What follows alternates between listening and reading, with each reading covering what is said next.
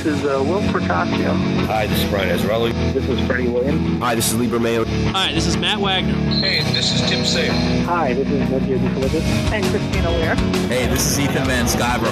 Hey, I'm Dustin Wynn. Hi, this is Kevin Van Hooken. You're listening to the Batman Universe Comic Podcast. Hello everyone, welcome to the Batman Universe Comic Podcast, episode number 31. I'm your host Dustin, and as always we have with us... It's Apple. You got Josh. And we are bringing you the latest comic news from the past 3 weeks, as well as the comic reviews from the past 3 weeks. That's right, I said 3 weeks, not 2 weeks, because of a bunch of random issues. We weren't able to record on time, so now we are just doing it a week later and playing catch-up with a total of 14 books we'll be reviewing, so be prepared for a really, really long episode. Yeah, for comic fans, it's going to be fun. Sit back and relax and hear us rant about more books than usual. Alright, so let's jump right into comic news. There is a decent amount of news to go over since we haven't recorded in about 3 weeks. So the first thing we have is on Monday, October 19th, Jim Lee talked with Comic Book Resources just a small little bit about All-Star Batman. Now, there's not much news here, but there was a remark that he made that we're going to mention. So he said, technically, we're not late anymore. Lee said about the delayed comic book. We're in between volumes. He expects that there should be 6 or 7 more issues of All-Star Batman before it ends. Now, obviously, if you remember back at San Diego Comic-Con, we talked to Jim Lee, and he said that he was in the process of drawing, and it was all his fault that the book is late. Yeah, he also gave us the exclusive about what cover to expect, but I just find it funny where it's now broken into volumes. So I guess when anything's late, oh no, it's not late. We ended the first volume. That's what it was. That was the plan all along. We just didn't know that. Shame on us for saying that they're late. I'm sorry, Frank Miller and Jim Lee. Volumes? Really? Really? Okay. I hate that, now they're going to relaunch this. They're going to have a shiny new number 1, All-Star Batman and Robin, issue 1. And then, in little letters, volume 2. It's not like it ran for, 300 issues. Jeez. Yeah, but, everyone's excuse for that will be, well, it's when you get such popular people, right, working on books, that's what happens. And I could go with that with Jim Lee, but Frank Miller, I'm sorry, he's not as popular as he once was. Yeah, oh man, Jim Lee's artwork. Oh man, that guy can draw. Yeah. Alright, so moving along, October 21st, Newsarama posted up an interview with Greg Rucka. Now, as you know, Greg Rucka is currently penning Detective Comics, which features Batwoman. There are just a couple highlights we're going to cover. I will read for Greg Rucka, and Josh will read for Newsarama. This isn't your first go-around at Detective Comics, but it couldn't be any more different than last time, Greg. Does it feel like the same book at all? It's a different animal entirely, there's no question. Batman has been the main character in Detective Comics for quite a while now, but the fact that the title originally did feature other lead characters was a large factor in our decision to bring Batwoman here. The precedent was there. The fourth and final part of the inaugural Batwoman story arc landed last month. How do you think fans have taken the character of Batwoman now that she's had her first feature-length adventure on her own?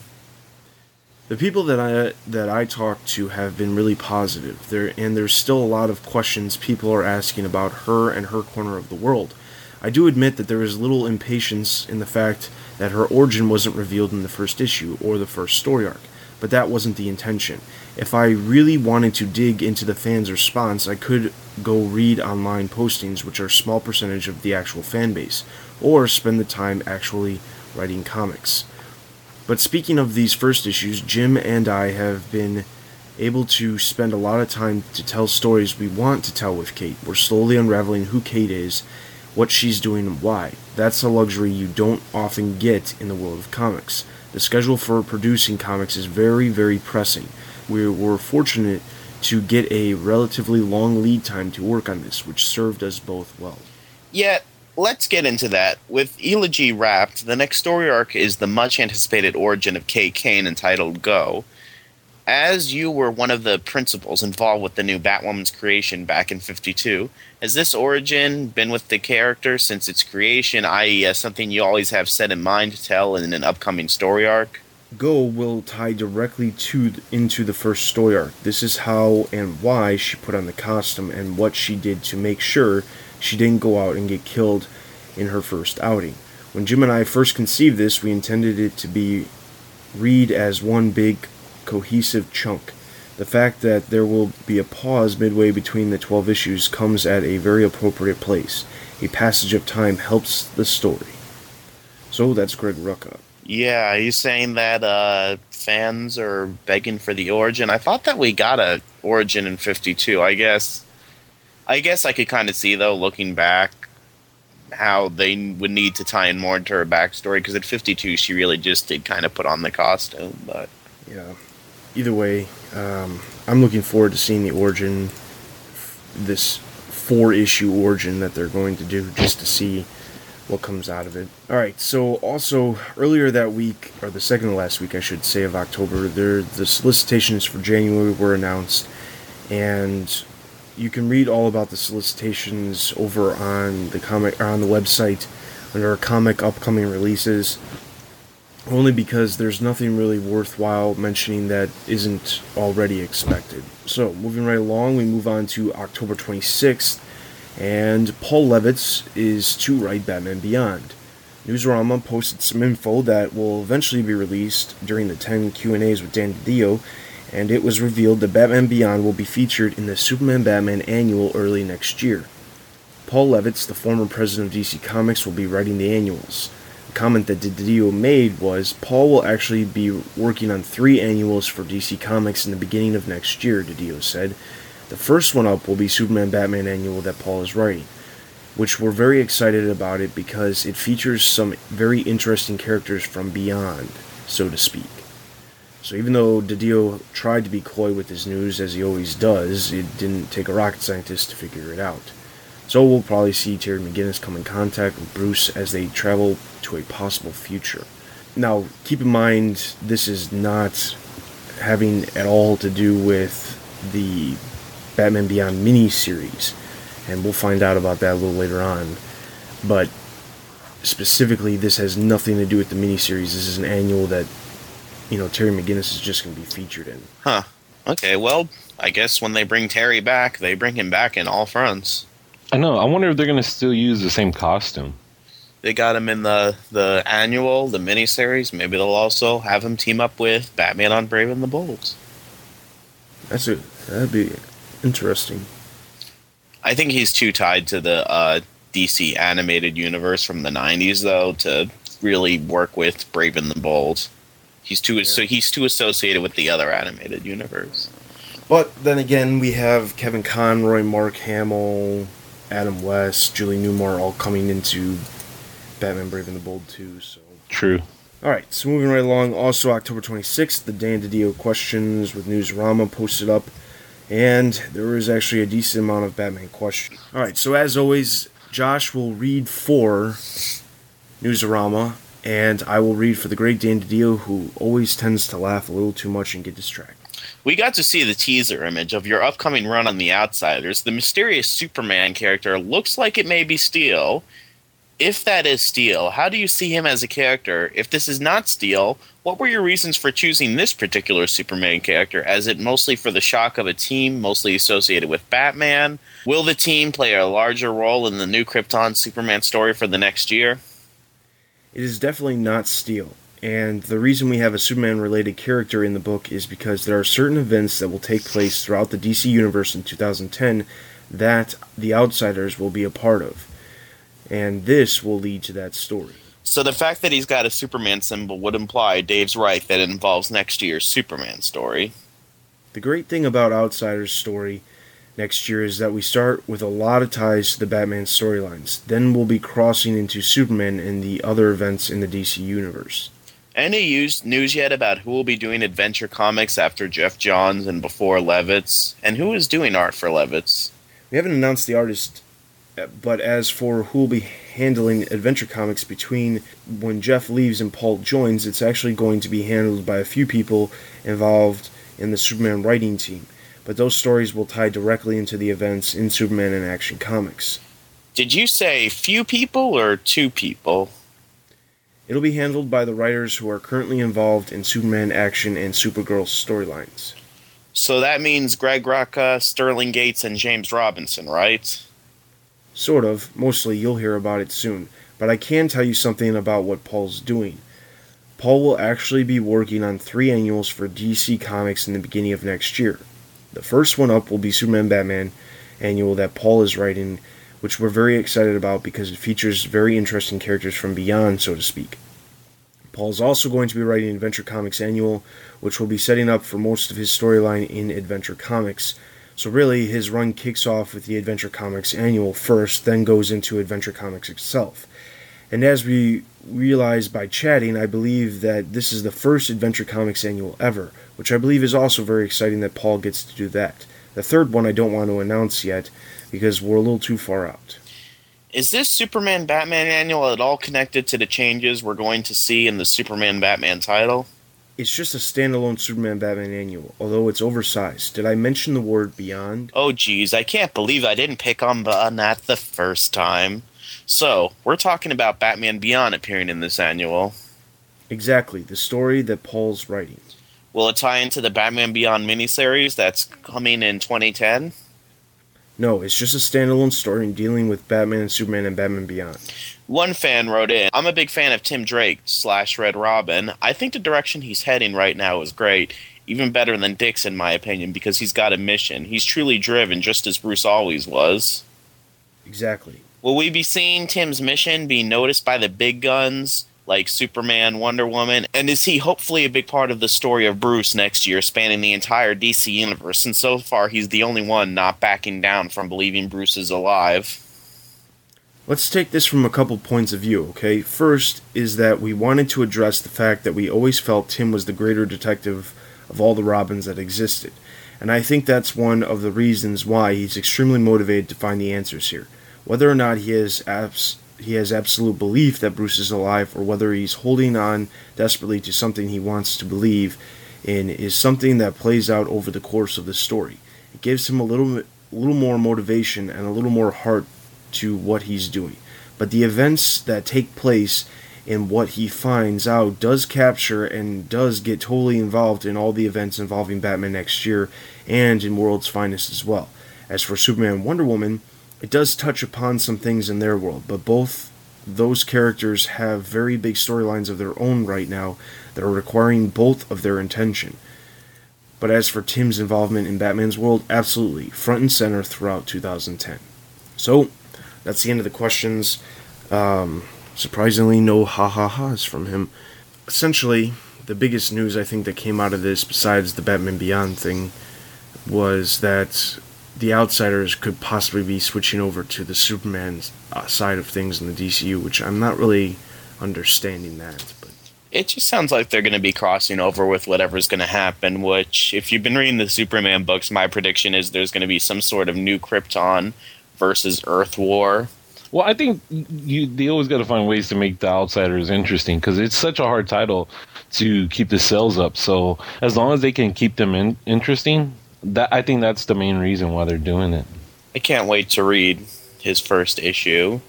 It's going to be like Alfred and Geoforce talking about pants for like 3 pages, and it's going to be just like the 20-question interview, the 10 or 20-question interviews with all the tangents and the ha-ha-has. It's only a matter of time. We're closer and closer every time we record an episode. Mm-hmm.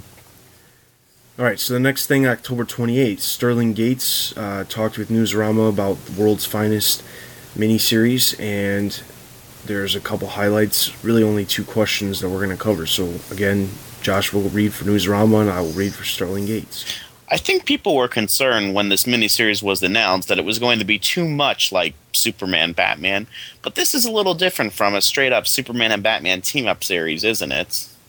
Yeah, it's very different. The Batman universe is so full of change right now, so is the Superman universe. Bruce Wayne is dead, and Superman has left the planet Earth to be with his own people on New Krypton. The world is suddenly without its 2 greatest heroes. To me, that makes it a very exciting time for the DC universe. You're seeing new and different characters come to the forefront and stepping up to fill the void left with Superman and Batman gone. Both corners of the DCU have old characters taking on new mantles or new characters taking on old mantles. We wanted to develop a limited series that would pair off these people and see what they were like. World's Finest allows us to spotlight all of these new characters and show how similar or how different they are. This way, we might be introducing a Batman fan to the epic story we're telling in Superman books, or showing a Superman reader the exciting and compelling changes that are going on in the Batman books right now. What are the different team-ups we'll see? The first team-up is Nightwing and Red Robin. Nightwing is Chris Kent, Superman's adopted son Tim Drake, now Tim Wayne. Now Tim Wayne is Batman's adopted son. So for the first issue, you're literally seeing the next generation of superheroes work together to stop a bigger threat to save lives. And of course, for whatever reason, he never said what the rest of the team-ups were.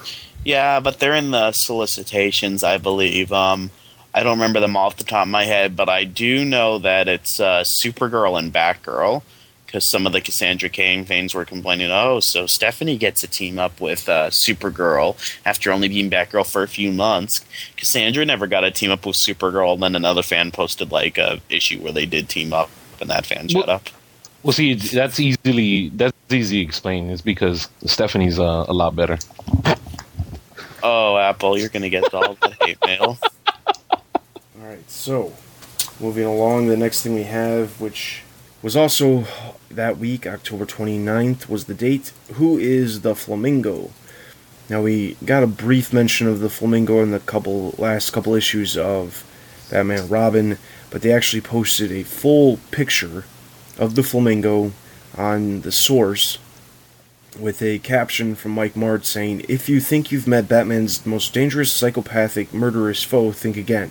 Meet the new crime in Gotham City, the Flamingo." And they showed the cover to, I'm assuming, Batman and Robin number 6, or an inside page, but I think this is I'm pretty sure this is the cover by Frank Quitely. So the interesting thing is this guy does not look anything like the character that they showed in the end of the book last time around. No, well, you gotta admit though, this guy looks a lot better though. He does, but I don't understand why there's such a difference between the way he looked in the book and the way they're making him look now.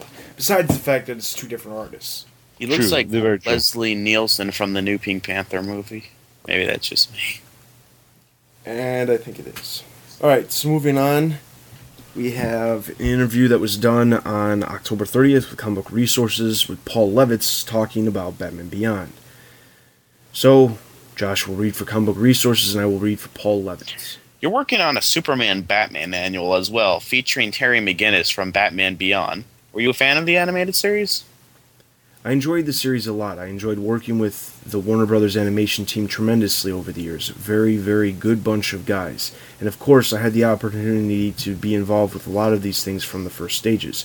I remember sitting there with Alan Burnett and Paul Dini talking about Batman Beyond before the first episode was done, sort of when they started doing test stuff.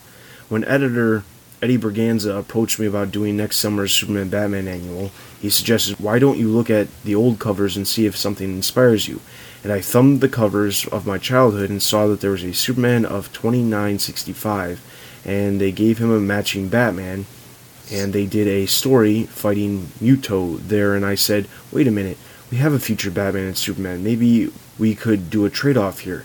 And I checked in with Alan and Paul and said, do you mind if I play with your toys, guys? And they said, no, have a party. And it's been a ball. That's the second script I've done coming back to the keyboard. The first thing of real size and weight was a great exercise because I didn't have to untangle the whole DC continuity. I could just watch the animated episodes and remind myself how Bruce and Terry talked to each other and how Superman fit with it and go to work. And it's sitting there in a can, written, ready to go to the artist. Terry has a rabid fan base, but readers that are locked into DCU Comics continuity may not be familiar with him. Does that compound the size and weight of this issue? Yes, but it's also just fun because you're playing with an unexplored theme. A lot of what I've enjoyed in my career as a writer is playing in the corners of the universe. I did some mainstream Superman and Wonder Woman and pretty much any of the other characters on some occasion. But the stuff I had the most fun with and stuck with the longest was stuff that was in the future, or on Earth 2. Or out somewhere where everything didn't have to fit together. I have profound respect for how the guys are managing to work through a dance as complicated as Blackest Night, but it looks really tricky. I'd like to warm up before I did something like that. Can you tease any details about the story you're telling in the annual? It's hard to give much away with it being just one issue, but it picks up on the meeting of Batman Beyond and Superman in the old Batman Beyond show.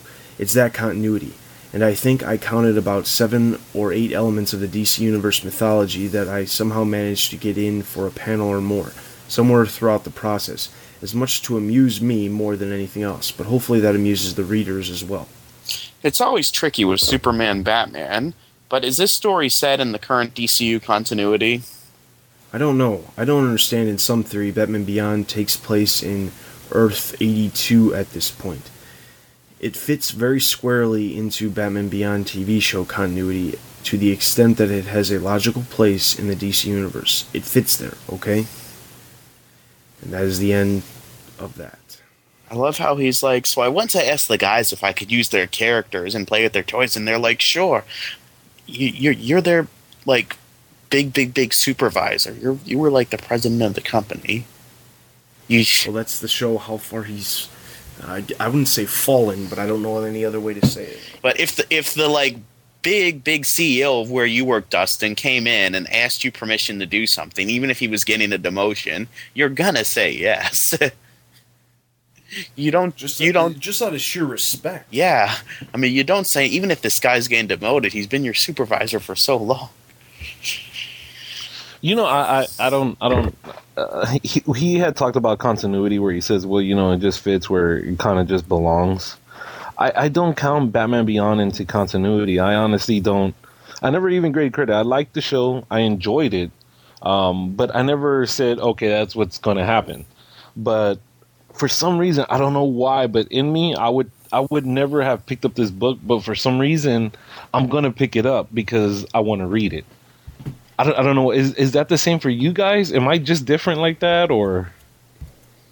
Well, I always considered Batman Beyond like an alternate future, the future for the animated series. It wasn't like, oh, okay, well, Barbara's definitely going to walk again and become commissioner. Tim's definitely going to go insane. And, you know, Barbara and Bruce are going to become a couple. I mean, that's just, you know, their own little corner of the stories.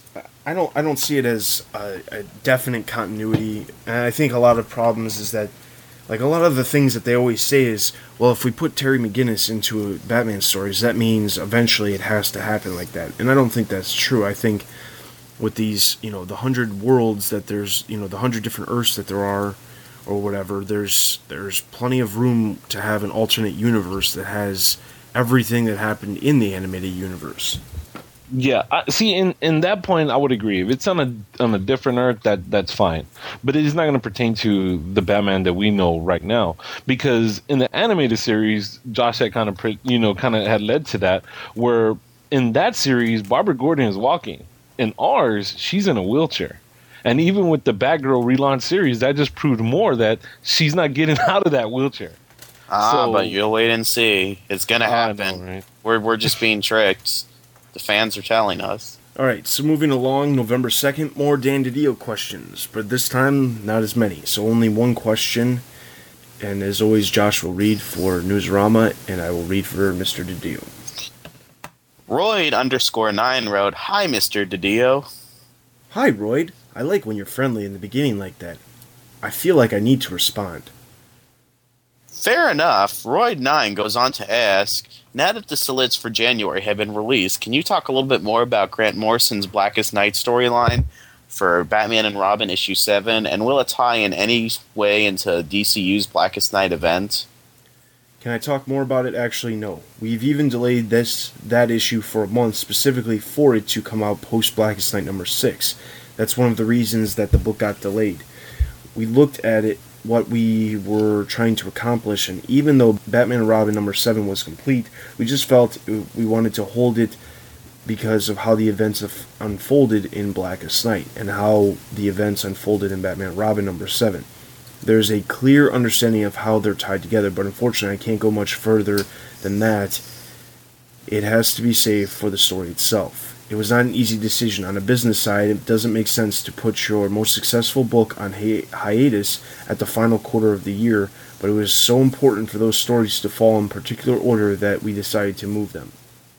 It specifically says in the solicitation for Batman and Robin issue 7 that it contains additional clues on the details surrounding the dink death of Bruce Wayne.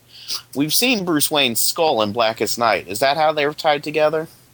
You know what's funny about this? I have 6 different puns right now that I'm just chomping to say, but unfortunately, they would all give away where the story's going. So I'm just going to have to be quiet on this one. This is very painful, Vanetta. This is very painful. Please move on, please, for God's sake.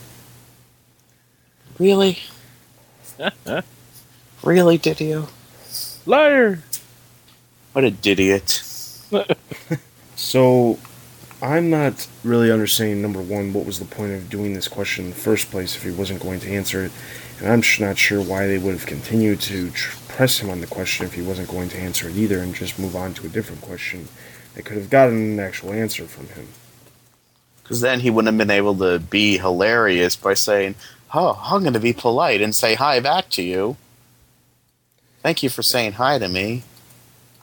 And I was under the understanding that Dan DiDio picked these questions. If he didn't pick the questions, if he doesn't pick the questions, then that's great. But I'm not really understanding what the point of everyone posting questions if Newsarama picks the questions themselves. And if he does pick the questions, why he picks questions like this. So he could get us excited for Batman and Robin issue 7. Ooh, I wonder what's going to happen with Bruce Wayne's skull. There's going to be so many puns that we could say. All right. Now, pumped up. As far as news, that's pretty much it for this episode.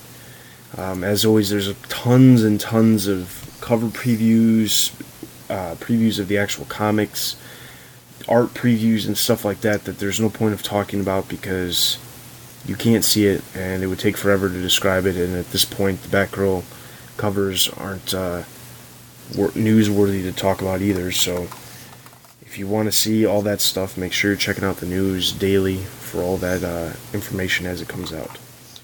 We know who she is, so we don't need to interpret why she's smiling on a cover or sitting down.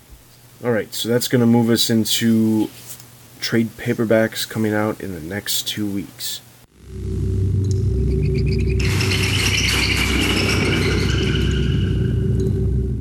So in the next 2 weeks, we have a couple of different books coming out. On November 18th, we have Batman Battle for the Cowl. The solicitation reads, collecting the hit Batman miniseries by Tony Daniel and more following the disappearance of her protector, Gotham City may be too far gone for Nightwing, Robin, and Commissioner Gordon and the rest of the city's heroes to save the day. Amid the fires, rioting, looting, and gang warfare, one question rings out from the souls of Gotham's desperate citizens. Where is Batman? Don't miss this hardcover featuring Batman Battle for the Cowl number 1 through 3, Gotham Gazette Batman Dead number 1, and Gotham Gazette Batman Alive number 1. This will be 160 pages and $19.99. What I don't understand is why it says Batman Battle for the Cowl, Tony Daniel, but Gazette was not written by Tony Daniel.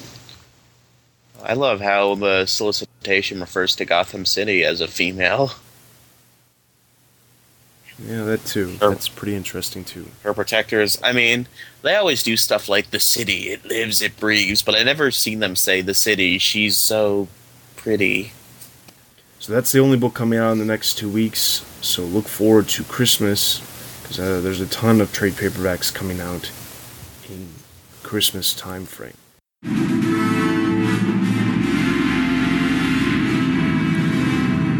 So, let's get into our comic book reviews, because we've got a whole ton of them to cover. So, Apple's going to start out with Batman Confidential 35. Okay, guys, so now we go into Batman Confidential 35, and this is the last story in our story arc where Batman has been taking place in Moscow.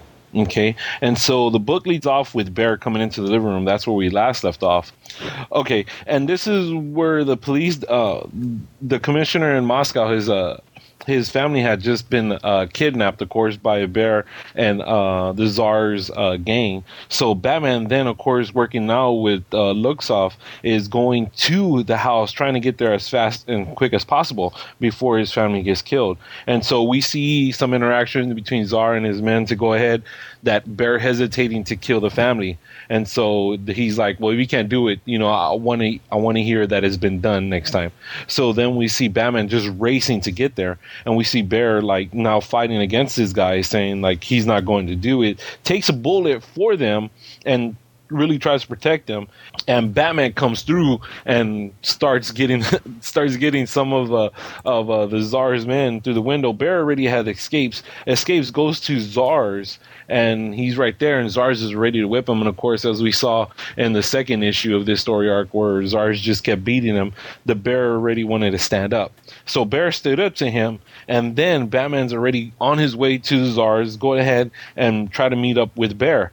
Well, when he gets there, Tsar's is just right there, and he's just looking as calm as can be. Well, Bear comes in, and he starts to pounce on Batman, and Batman starts interacting with him, telling him that he doesn't really have to do this, and that Tsar's really killed his father.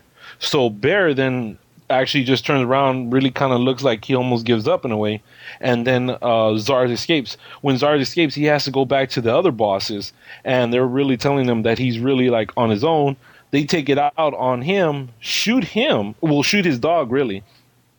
And as they go through, Batman then shows up and really says, you know, you are really truly alone.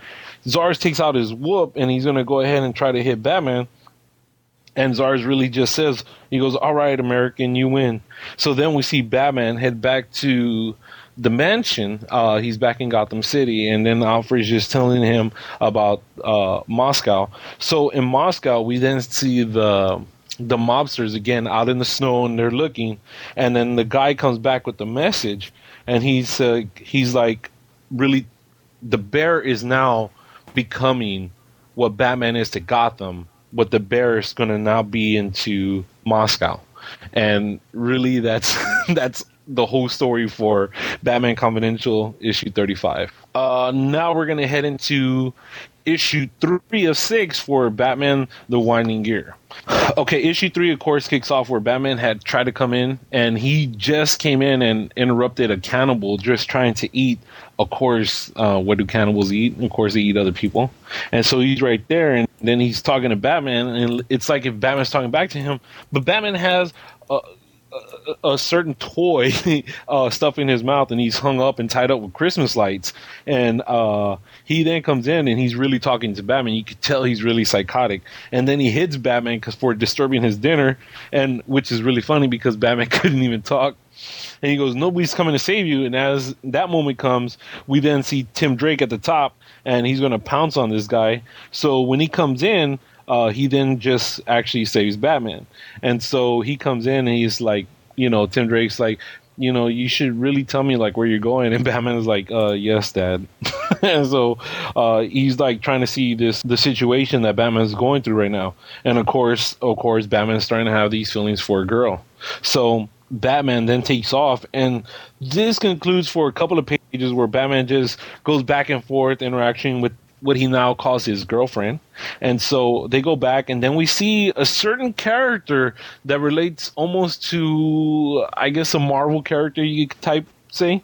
And so they're going through the rooftops, and a really cool shot of the 66 Batmobile in here. But as he's going through, he catches this criminal that, you know, almost looks like someone else. And so then we see Batman's maybe a partner in crime. We then see him help Batman with this character, and of course Batman then looks at him and says, you know, are you local? And he goes, I'm not a native from Gotham, sorry to say. And then he goes, then why Gotham? So he's asking this guy that has been appearing and helping him every so often.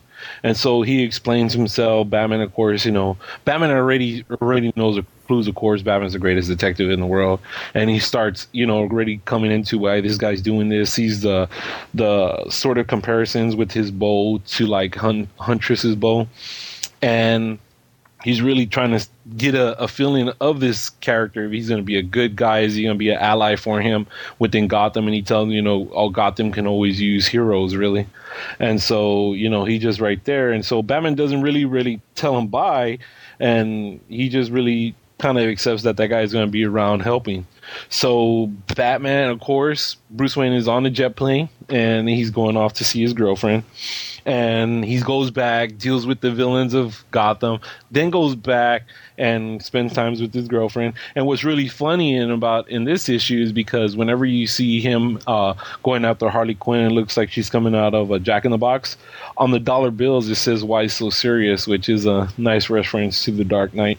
And then we see Batman going back Bruce Wayne going back to see his girlfriend again, and then Aquaman shows up, and Aquaman says, "We heard screaming," and and he just shows up like on a big unicorn whale type thing, and he's like, "We heard screaming," and he goes, "No, I'm just swimming. Can I just swim?"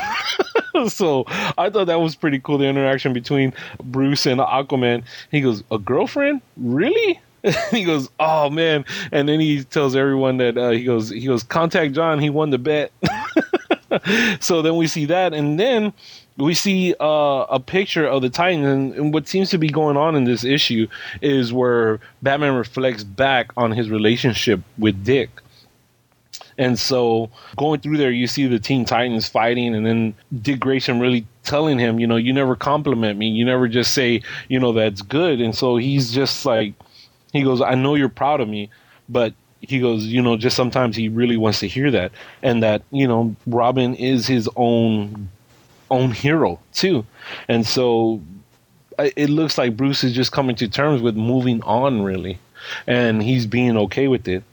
We see him just reacting with his girlfriend. Of course, Aquaman then spies on him again, and then it ends with the saying of Aquaman saying, he goes, "Now I got to call Ollie and tell him John just won the pool." So so he just leaves seeing Bruce happy, and of course it leaves off with to be continued.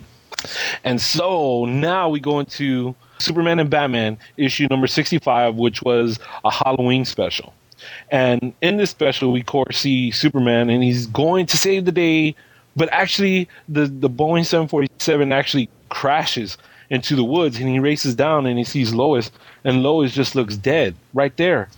And you're like, what? Well, the next panel actually leads you into wondering now what's going on. And you see Scarecrow right there, and he has Superman, he has Batman, he has the Joker, and he has Lex Luthor, and they're all lying down. But in the next panel, you start seeing it looks like the toxins that he usually spells out for his fear toxin. And so it says, "Happy Halloween, sweet dreams." So now you can now understand that these stories are like these characters' dreams of what's going on. And you see Joker, he looks like he's in a circus, and he's doing all his normal tricks, and he's like just. It looks like he's killing, murdering, and everything, and he's happy. But the thing is that the audience laughs back, and he goes, "It's not a joke." So what's funny to him is actually going to be funny to everybody, but that's not the Joker. It's only supposed to be funny to him. So it's like becoming his nightmare now. Okay, so the next panel goes into the Daily Planet. And so in the Daily Planet, we then see everyone conversing. It looks like around a huddle. And it looks like that Superman is there giving an interview to Lois Lane. And then everyone starts saying, Lois would do anything for a story. And so they were like, well, where's Jimmy? He needs to take the pictures. And then he comes in, and then we see a bald head come in. And you can kind of tell already that's Lex Luthor. Perry then looks at him, and he then sees Lex come up to him, and Lex trying to yell at him. But Perry then comes back and says, "Why don't you really do your job?" And he looks, Lex Luthor is Jimmy Olsen. And everyone starts laughing, and Perry just gets on him and everything. And Superman comes out, and Lois Lane comes out, and they're all smiling and everything, which look very funny. Lex Luthor's dressed up like Jimmy Olsen. And so we go back to the Gotham cemetery, and then we can see Scarecrow's story. And Scarecrow then looks at one of his hired thugs that was helping him, and he says, "Well, 4 coffins, that's cool. Well, who's the 5th one for, boss?" And he goes, "Funny you should ask." And then, of course, he wraps a mask over him and it looks like he's really just choking him. And then it pans into the Cape Crusader story. And he's right there working out, and he goes, Alfred tells you, breakfast has been served. And he goes, Madam Selena has asked that you arrive before food gets cold. He goes, Selena worries too much. So now it leads to he's married to Selena Kyle. We then go, and there's Bruce Wayne's son, and we also see Thomas and Martha Wayne there, and they're just right there, just talking at the table. And then it looks like a bat comes down and is just dead. And he goes, Alfred, what's this? And he goes, just remember, Master Bruce, of the way things should be. And of course, you see Alfred with the Tommy gun, and he just murders everyone. He murders Selena. He murders a young Bruce and Selena's kid. He kills Martha Wayne, and he's just right there, and he's looking like Thomas is still alive. And Alfred's just like talking to him like all psychotic, and he tells you, this is the way we should be. It's our fate. And he goes, you must do it. And he gives him a handgun to blow Thomas Wayne's brains out. And so the panel leads to where it just says blam. That was a cool story too. And then Bruce wakes up and he's like, no, and he shakes off Scarecrow's fear toxin. He goes after Scarecrow, and of course he's Superman right there, and Batman is just going after Scarecrow, and it looks like Scarecrow is going to get some of his own medicine, and then Superman thinks that Batman is going to kill Scarecrow, and he's like, no, Batman. He goes, let these nightmares be over, all of them. He then sees Joker and Lex Luthor starting waking up from the coffins, and then we see Scarecrow's nightmare where he's actually looking like it's an Alice in Wonderland, and he's like the Scarecrow. And that's the end for Superman and Batman number 65. Happy Halloween. Let it be said that all that they would have had to have done was given Alfred a raise when he asked the first time, and they could have just had a peaceful breakfast. This is the way it always was. The way it all. Yeah, that's what I would say too if I was a butler who decided to murder the family I was working for. Well, another Superman-Batman book, but not quite in the traditional sense, is but it does have the same name of the traditional series, The World's Finest miniseries, where we're going to be pairing off various members of the new Batman and Superman family. And this first one teams us up with Nightwing and Red Robin, but Nightwing is no longer Dick Grayson, as those of you who read the Superman books know. So Red Robin, he's in Amsterdam fighting some bikers, and he gets some assistance from somebody that uses the tactile telekinesis thing. So at first Tim's like, oh, thanks, Connor, but it's not Connor. It is Chris Kent in the Nightwing armor. Now we're cut back. Penguin and the Kryptonite Man have captured the new version of Flamebird, and she's being held in a special cage, and Kryptonite Man's using his powers to kind of keep her subdued. And then we go back to Chris and Red Robin. Now, Chris Kent gives backstory on who he is, and I'll give you guys a brief, Chris Kent 101, because you haven't read the Superman books. He's General Zod's son. He was born in the Phantom Zone, so his powers work a little differently. He was in a Superman story from a few years ago, and he was about 5 to 10 years old or so in that story. And he actually met Tim back then when Tim was Robin. That's how he remembered him. But he got sucked back into the Phantom Zone. He's been in the Superman books recently, teaming up with the new Flamebird, and they've been calling themselves Nightwing and Flamebird, and they've been wearing armor to hide the fact that they're Kryptonian, even though it's kind of hard to hide when they're using their powers like that. So, and he's basically giving Tim up to speed on, how he's now Nightwing and how his partner Thera, a.k.a. Flamebird, has been captured. Tim's reluctant to help them. He's like, I'm working on a missing persons case, which is what the real Batman should be doing right now. But Chris eventually convinces them, so they fly to Gotham. And over in Gotham, Kryptonite Man and Penguin are having some fun with Thera. He's doing enough kryptonite on her to keep her in constant pain, but not enough to kill her. He's like, yeah, I'm just using some precision.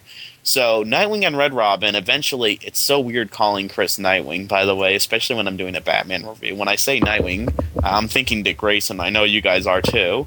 But they see Thera getting auctioned, and Red Robin holds off all the criminals, and boy, there's lots of criminals shooting them, and including Penguin, until Chris shows up with a bunch of liquid lead, which he pours all over Kryptonite Man. That way it won't affect him or Thera, and then fries it on him. Then, but when the smoke and everything all clears, Kryptonite Man's gone, and So Tim's talking to Thera and Chris, and he makes off with a 200-year-old letter, and they're like, well, what do you need that for? And he's like, it's all a part of the greater puzzle. And then Thera and Chris fly away thinking about how disturbed Tim is, and it's like, funny, he was saying the same thing about us before. We cut to Kryptonite Man, who's been captured by Toy Man and his new sidekick, Toy Boy, and boy, they have plans for him. And that's the end of part 1. Okay, and that's going to take us into issue 1 of Azrael. And of course, this was written by Fabian Arais and drawn by Roman Box. We see then a priest having a child right there, of course, serving the father, and it leads into the father then going down to, it looks like the basement, and we see kids working. Well, a kid working. So then it goes into a panel of now where it's in Gotham City now. And of course, you see then some thugs and they're like, what the? And Azrael's coming down, the new Azrael, of course, coming down. And then it leads into it looks like an interrogation. And the gentleman describes to him, he says, yes, Officer Ferrari, that's Michael Lane. Michael Lane is the new Azrael. And so as they're investigating him, he's like, okay, he's a vigilante. And of course, we see Azrael in the next panel taking out, of course, doing the justice part. And then they actually reference the original Azrael. And he describes, he goes, this is a different nut job altogether. And so Azrael's taking out the thugs. And one part I want to read because it's really cool is that Lane was a soldier, then a cop. He was recruited as part of a secret program to train a replacement for Batman, I guess. And so we then see Azrael, of course, taken out. He goes, you see heaven and you feel hell. And of course, as you know, he's dispatched justice. Azrael then takes down the criminals. He takes off, goes back through Gotham City, goes back to where it looks like he's retreated into a house. It looks like a house, maybe an apartment type, and really looking and discussing like what has happened, and of course, talking about Sister Elizabeth Knuckles, the nun who was mugged, and what he had did to the gentleman just then. Goes back to the interrogation where Farley's interrogating this guy, trying to find out as much information from him. Azrael then comes down. It almost looks like it looks like as part of a castle almost. And we then see a cop. It says, hey, freeze. Hits the cop, doesn't kill him, just taking him down. Goes through, and while he's going through, we then see that there was a cop that they were actually talking to. And so he goes right there, beats him up, and he goes to the sisters. Of course, he sees the nun sitting there, and that Azrael then pans out, and he goes, but I need to know the truth about the man who was murdered in your mission tonight. And then, of course, he describes that Adrian, the victim's real name, wasn't William Green, call Father Day. Tell him I'm coming to see him. And so Azrael then, of course, just takes off. And then as we see, he draws a sword, but it's Batman. Batman is right there. And he goes, I know what you're standing for. Is it something I can help with? And he goes, no, but thanks. And he goes, that he knows the killer's MO. And he goes, are you going to be stopping this tonight? And he goes, maybe. Or because, he's working his way down the end of the list. So as he looks, we go back to it looks like a church. And you see Michael Lane talking to Father Garrett right there. Michael Lane then takes off, and he's going to consult with his sister-in-law. And as we last read from the Azrael stories beforehand, is that he last slept with his sister-in-law, but his brother already had passed away. So he's right there, and she's like, I don't want to talk about it, please, I don't want to talk about it. And he goes like, no, I don't want to talk about it. He goes, I just want to ask you something. He goes, if you knew someone was doing the wrong thing for the right reasons, what would you do? And she goes, I don't know, of course, just thinking, trying to look for someone to talk to. And he goes, yeah, and then she also describes that when they were last driving in the car, the young nephew had mentioned that it looked like a Batman type, but he said, no, that's Michael Lane. And of course, as we remember from when we last saw Azrael in Battle for the Cowl, that's when they had described that it was their uncle. Of course, he was one of the Batmans. So then we see we pan out, and then we see it says the client satisfaction achieved, and he goes, good, that's good. He goes, I hope he suffered, and it said he died, and he's looking down at the picture of the priest, and he goes, good, and he goes, the only target left now, sir, then you can rest easy. And so we then see Michael Lane waiting for this other gentleman coming in. And, of course, this other gentleman that's coming in from Dublin, it looks like maybe another henchman-type, assassin-type guy coming in. He then sees a 747 flying off. And so it then pans out to, of course, Michael Lane coming in, talking, and just really trying to go through the events that are just like transpiring right now. And then it says 6 months, 6 days, and 6 hours later, the church is burned down. They show up, and when they get inside, Sergeant Bullock looks around, and he's like, it's funny, Farley, that you're always here. And so they see a stream of blood coming through, and he goes, we already tagged the evidence. And he goes, so, he tells them he goes, how about this? And the last panel, we see what looks like to be Michael Lane strung up on the cross, almost a la Jesus Christ. And he goes, we're calling it a suicide. And you see Azrael's whole costume, the swords, the mask, the whole uniform at the bottom of the cross. And then it says continued. And that's where we leave off for Azrael number 1. All right. So let's move along into Arkham Reborn number 1. Now, as we start out in the book, Dr. Jeremiah Arkham is standing in front of Bruce Wayne, Kate Spencer, Commissioner Gordon, Aaron Cash, and his new assistant director, Alice Sinner.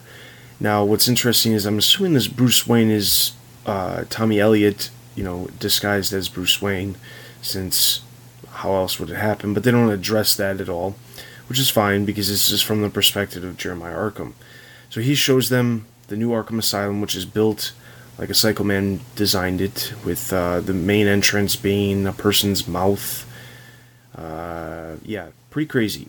Anyway, so he takes them inside. He's showing them, the new places where they're going to have the patients housed, and he calls them suites. He says, well, the accommodations feature a living space, a bathroom, and a sleeping area. What else would you call them? And so he starts showing them the rooms, and the rooms are actually pretty interesting. They have a gymnasium, they have therapy booths, swimming pool, state-of-the-art kitchens. So then he takes them to their office, and he shows them that each and every single room has a camera in it that he can watch what the person in the criminal is doing at all times. They also have one-way glass, so that they have no idea that he's watching them at all.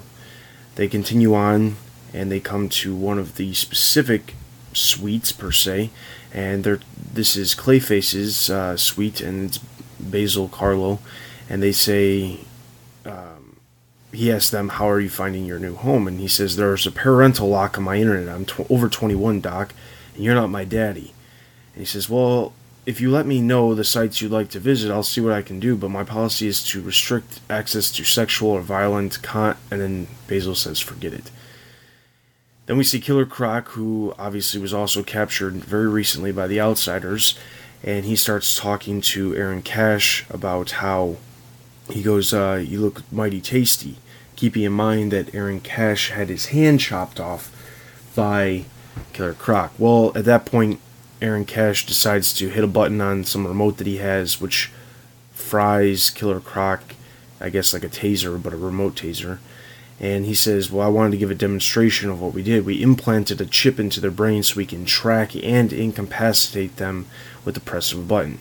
Now, my problem with that is, didn't we just see that happen? Black Mask did that to people, and then they all escaped, and they were trying to get rid of the chips inside them.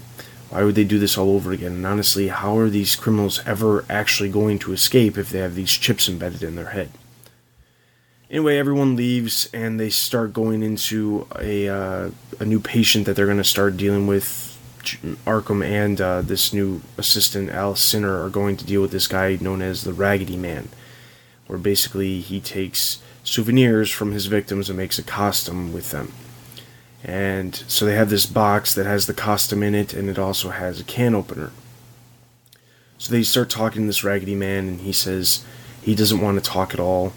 And they give him the costume, he goes and puts it on, and all of a sudden he starts talking. So they ask him about his grandma, and they find out that his grandma actually locked him into the basement for days and days and days, and sometimes weeks at a time, and would leave him with nothing but a can opener and a bunch of cans of peaches. And he would eat peaches. After the therapy session is over, they talked about the can opener, and Alice Sinner says something about the can opener to this Raggedy Man guy, and Arkham says, "You shouldn't have talked about the can opener." And she goes, "Why?" "Because it was the thing he murdered his grandma with." So then it goes into a back history of Alice Sinner and who she is, and it turns out her parents were cult leaders who insisted that the world was coming to an end.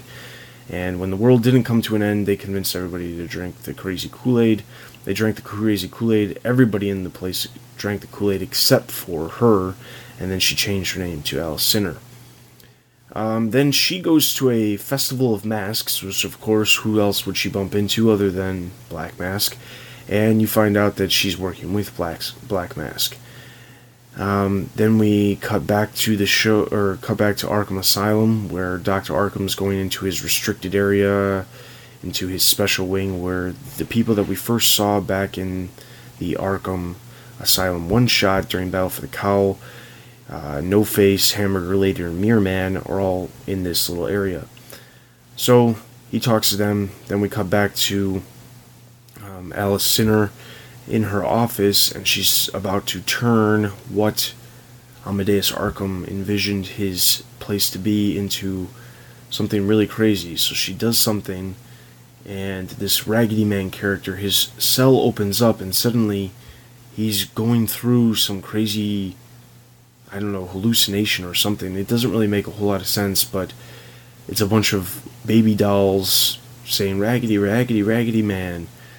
Ain't he a funny old Raggedy Man?" So it's interesting, because if this was made specifically to Amadeus's specifications, I guess it could have had some other ways of solving these people's insane problems. And that is Arkham Reborn number 1. Quick note, too, the costume party where it's like, oh, there's a Joker, there's a Black Mask. In the DC universe, wouldn't that basically be like the equivalent of us going to a costume party dressed as like Hitler or Osama bin Laden? Yeah, but people do it. Yeah, like, I don't understand that. Okay, that takes us into the next issue of Outsiders. It's continuing our story where the Outsiders are paired up, each searching for different Arkham escapees.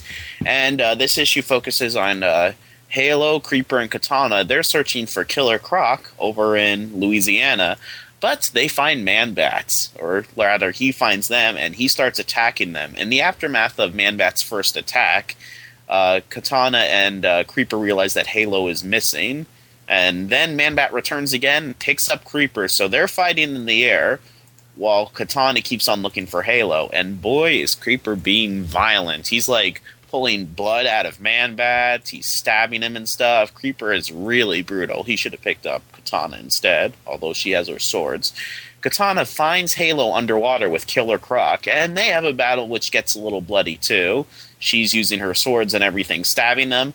Eventually, Man-Bat and Creeper crash into the swamp, and the two battles kind of merge, and the others are knocked out. Croc and Man-Bat talk, and they each think that the Outsiders were looking for them. Man-Bat's like, yeah, my wife Francine was with them. I want them to leave me alone. I like being a bat now. So they decide to work together. Creeper gives Katana CPR, and when she wakes up, she is not amused or happy about that at all.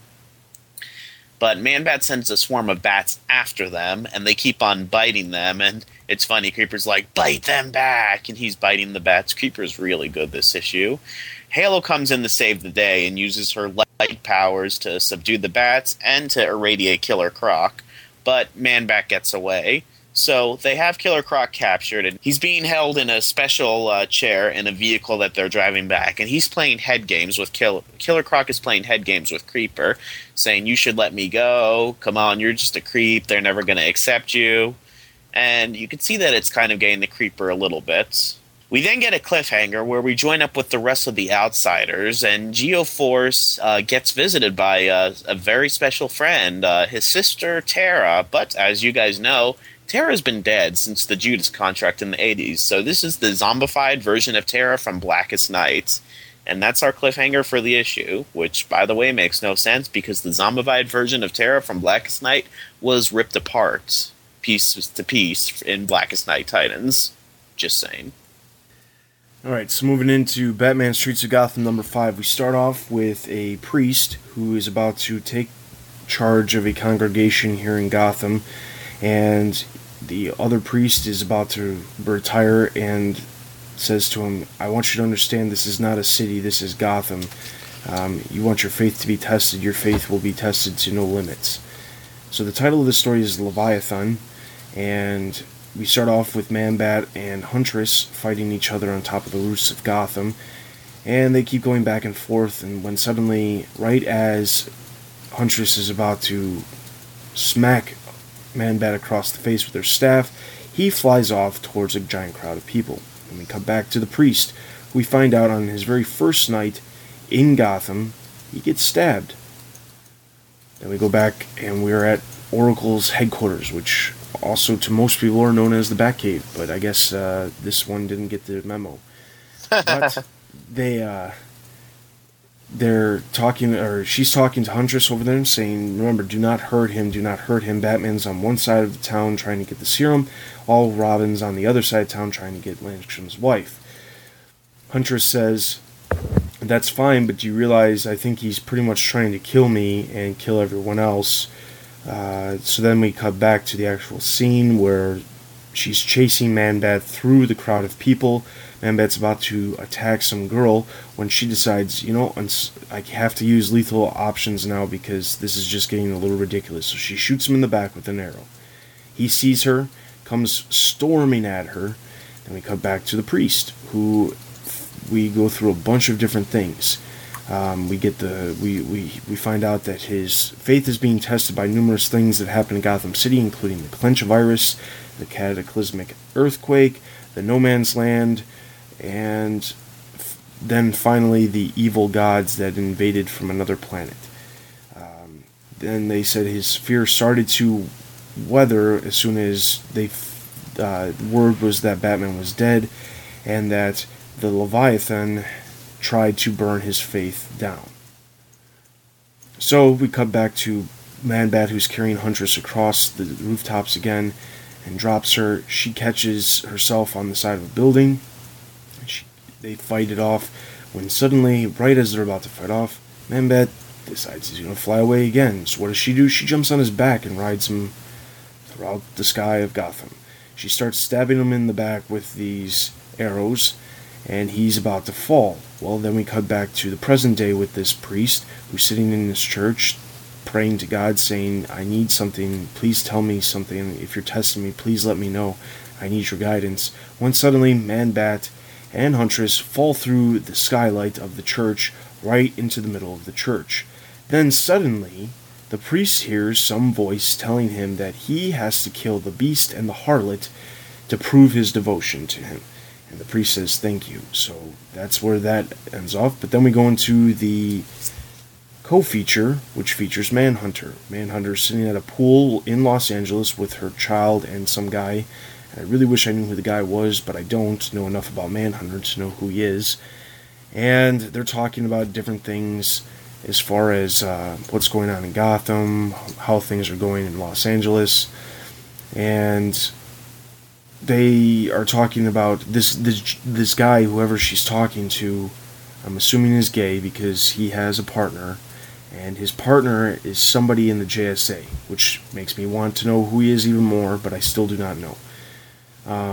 Then she gets a phone call on her iPhone, of all things, from Harvey Bullock, who tells her something's going on. She says she's not going to leave yet. She's still got a few hours left in Los Angeles.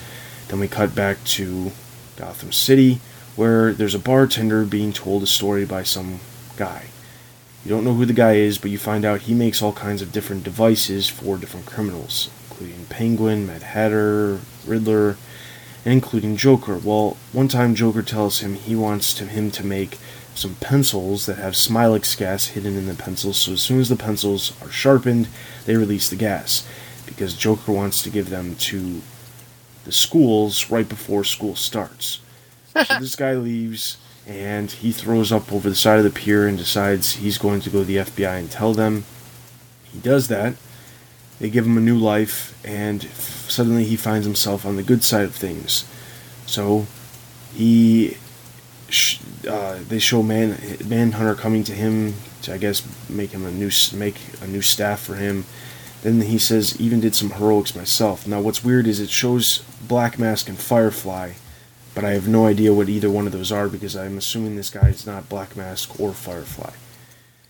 He says he started to have a nice life until he found out his ex and her kid were killed by Joker, so he comes back to Gotham.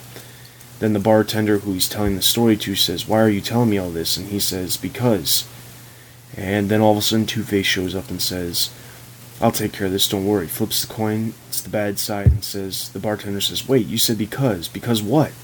And he says, because you'll never be able to tell anyone else, as Two-Face shoots him in the head. So this was at the Rogues Gallery pub. What a funny name. It's almost as if Paul Dini wrote that. And Kate Spencer pulls up, meets Harvey Bullock, and they walk in and see a bunch of dead people and says, so there's no witnesses, but we know it was Two-Face. And she goes, well, how do you know that? And he says, because he left you a message. And then she makes a snappy little remark saying, why couldn't he have just used Facebook? And it ends up, it was a copy of the newspaper that says, D.A. Spencer declares war on Two-Face, with a picture of her with blood all over it, making her a Two-Face, says, your move, sweetheart. And that is to be continued. All right, that takes us into Gotham City Sirens. When we last left things, an angry, spurned Joker tried to blow up the apartment that Harley, Quinn, Poison Ivy, and Catwoman all share together. We begin this issue. Ivy grabs one of her cactuses and magically makes it grow faster. I actually have in my notes here, magically makes it grow faster, in parentheses, lame, and then pops it, which the water puts out the blaze that the Joker's attack last issue caused. So Catwoman and Ivy are like, yeah, we need to take her out. We need to take the Joker out once and for all. And Harley's like, oh, but he's my puddin'.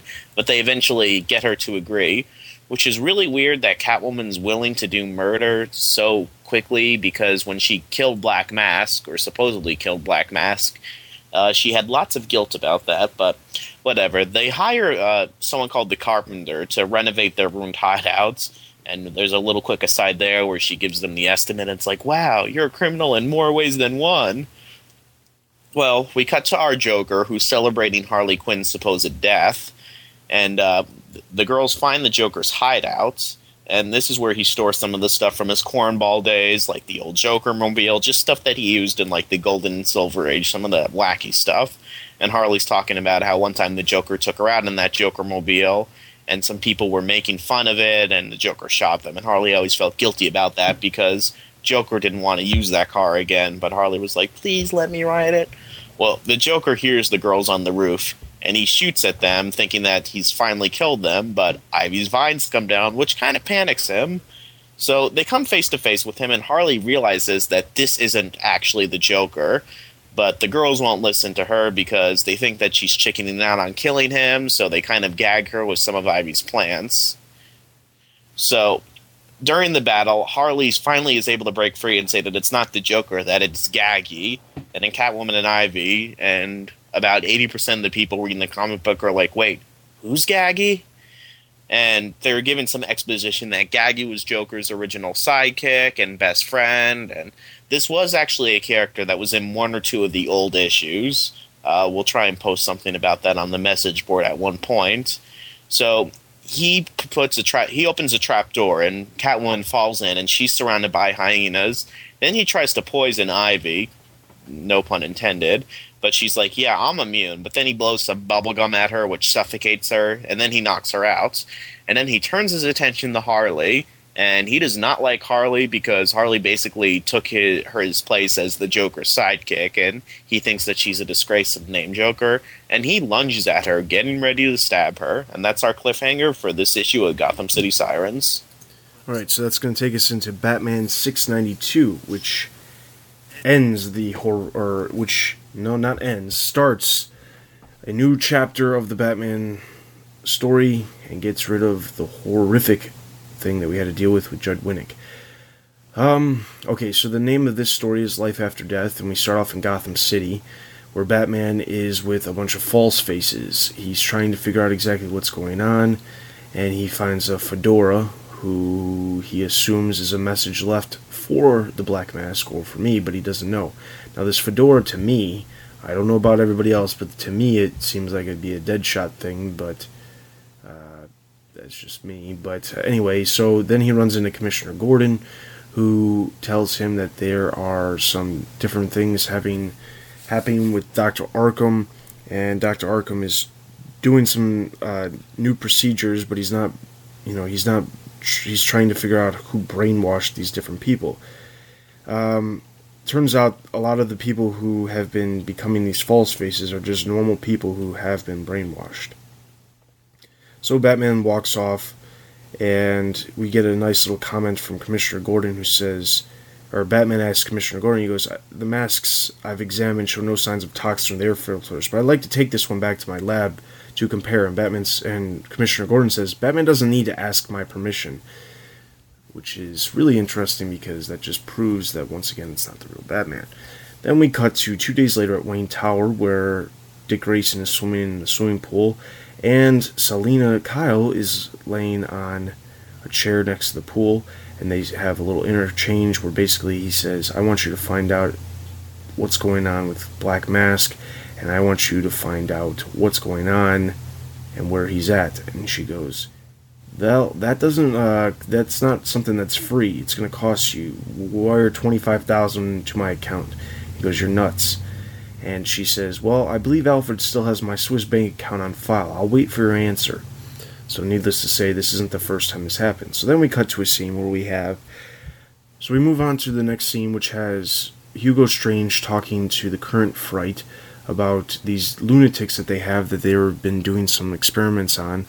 And we find out Dr. Death has a treatment. We haven't seen Dr. Death in quite some time either. And Black Mask is working with Dr. Death, Hugo Strange, and Fright. Well, Fright has a problem with being around Dr. Death. She breaks out and gets all weird. Anyway, so the whole idea is that they're going to bring somebody back from the dead or something like that. So then we have Batman and Catwoman meet up. Catwoman tells Batman exactly where Black Mask's hideout is. Then we find out that something's going on out in this weird spot in front of, out in the outskirts of Gotham City. And they do a little back history of what happened with the Falcone crime family. We find out Batman is actually going to this house where the son of Falcone, Mario Falcone, was the guy who turned his family in, essentially, is back in town, and he's there. And the entire Falcone family is gone, but Mario, the last time everyone knew, he was institutionalized in Chicago, and now he's back in Gotham. So he tells Batman, "This is my private property. I'd like you to get off of it. I can't believe you're here after everything that I did," which was essentially turning in his family. Then we switch back to Catwoman, who's stealing some stuff from inside the Falcone house, and somebody sees her, and it's a girl named Katrina, which is, I find amusing. Katrina, like somebody from the '60s TV show, maybe. But Mario says, "Where do you think you're going? You're not going anywhere." So then we cut back to where we saw, which is called Devil's Square, which is where Black Mask, Dr. Death, Hugo Strange, and this Fright are. And you find out that they are actually rising the original Fright from the dead. Or I guess not from the dead, but doing something so that he can be brought back to life. And this guy is originally from World War II. He was part of a Nazi concentration camp because he was a Jew. So it'll be interesting to see what happens. And Black Mask hands him his original scythe. And that is the end of Batman 692. Okay, and that's going to take us into Batman Confidential, issue 36, the start of a new storyline. Within here, we see that it's taking place right now at the Blackhawk laboratories in San Juan Islands. And so it looks like they're doing experiments. You see a Raptor 22 jet enter, and then you see them just trying to do some high maneuvers in the sky with this plane. And so then you see Bruce coming in, as you can kind of guess now. Bruce Wayne is being, I guess, sort of funder for this, and as they're there, they're doing the airplane experiments in the sky, and as the airplane goes in through the sky, a black fog sits in, and then the skies are just overtaken black, and then you even see like a skeleton enter, and with in the sky, and it looks like just kind of like death coming out. And then you see some Mr. Smith's BF-109s, which were German fighter planes, coming out of the sky with thunder, and that looked really cool. They blow the Raptor 22 jet like out of the sky, and they're like, they go, we got technical difficulties, and then they say Mr. Wayne, and then like explosion just comes in, and then you see it looks like old 40s type, I guess, army fighter kind of guy stepped right through this smoke, and he enters the laboratories, and he starts taking the place, of course, demanding information, asking for information through the mainframe, recognizes a guy, and he goes, you there, Li Chang, your father was Wei Chang. And he goes, Wei Chang was my uncle. And he goes, he gets him to try to get him the mainframe, and he goes, to make certain that he will, he then takes out his gun and points it at one of the other employees and blows his brains out. And of course, he's like, oh, he goes, Gaynor, your name is Theodore Gaynor. He remembers him. And of course, as he's standing there, and he goes, excellent. He goes, please input the password, nephew of Wei Chang. And so then we pan out, we see Bruce change into the Batman costume, and he's overhead, sees what's transpiring, comes down, attacks the guys that had just came in, and they start shooting him, and they start shooting the whole place up. As they go through, we then see the men escape through the top of the laboratories, take off into the black fog, the black sky that was right there, and Batman just looks up, and it's like, they just like vanished. It then pans over to the Black Hawk headquarters, and of course Batman's right there talking about they attended the funeral services for the gentleman that had passed.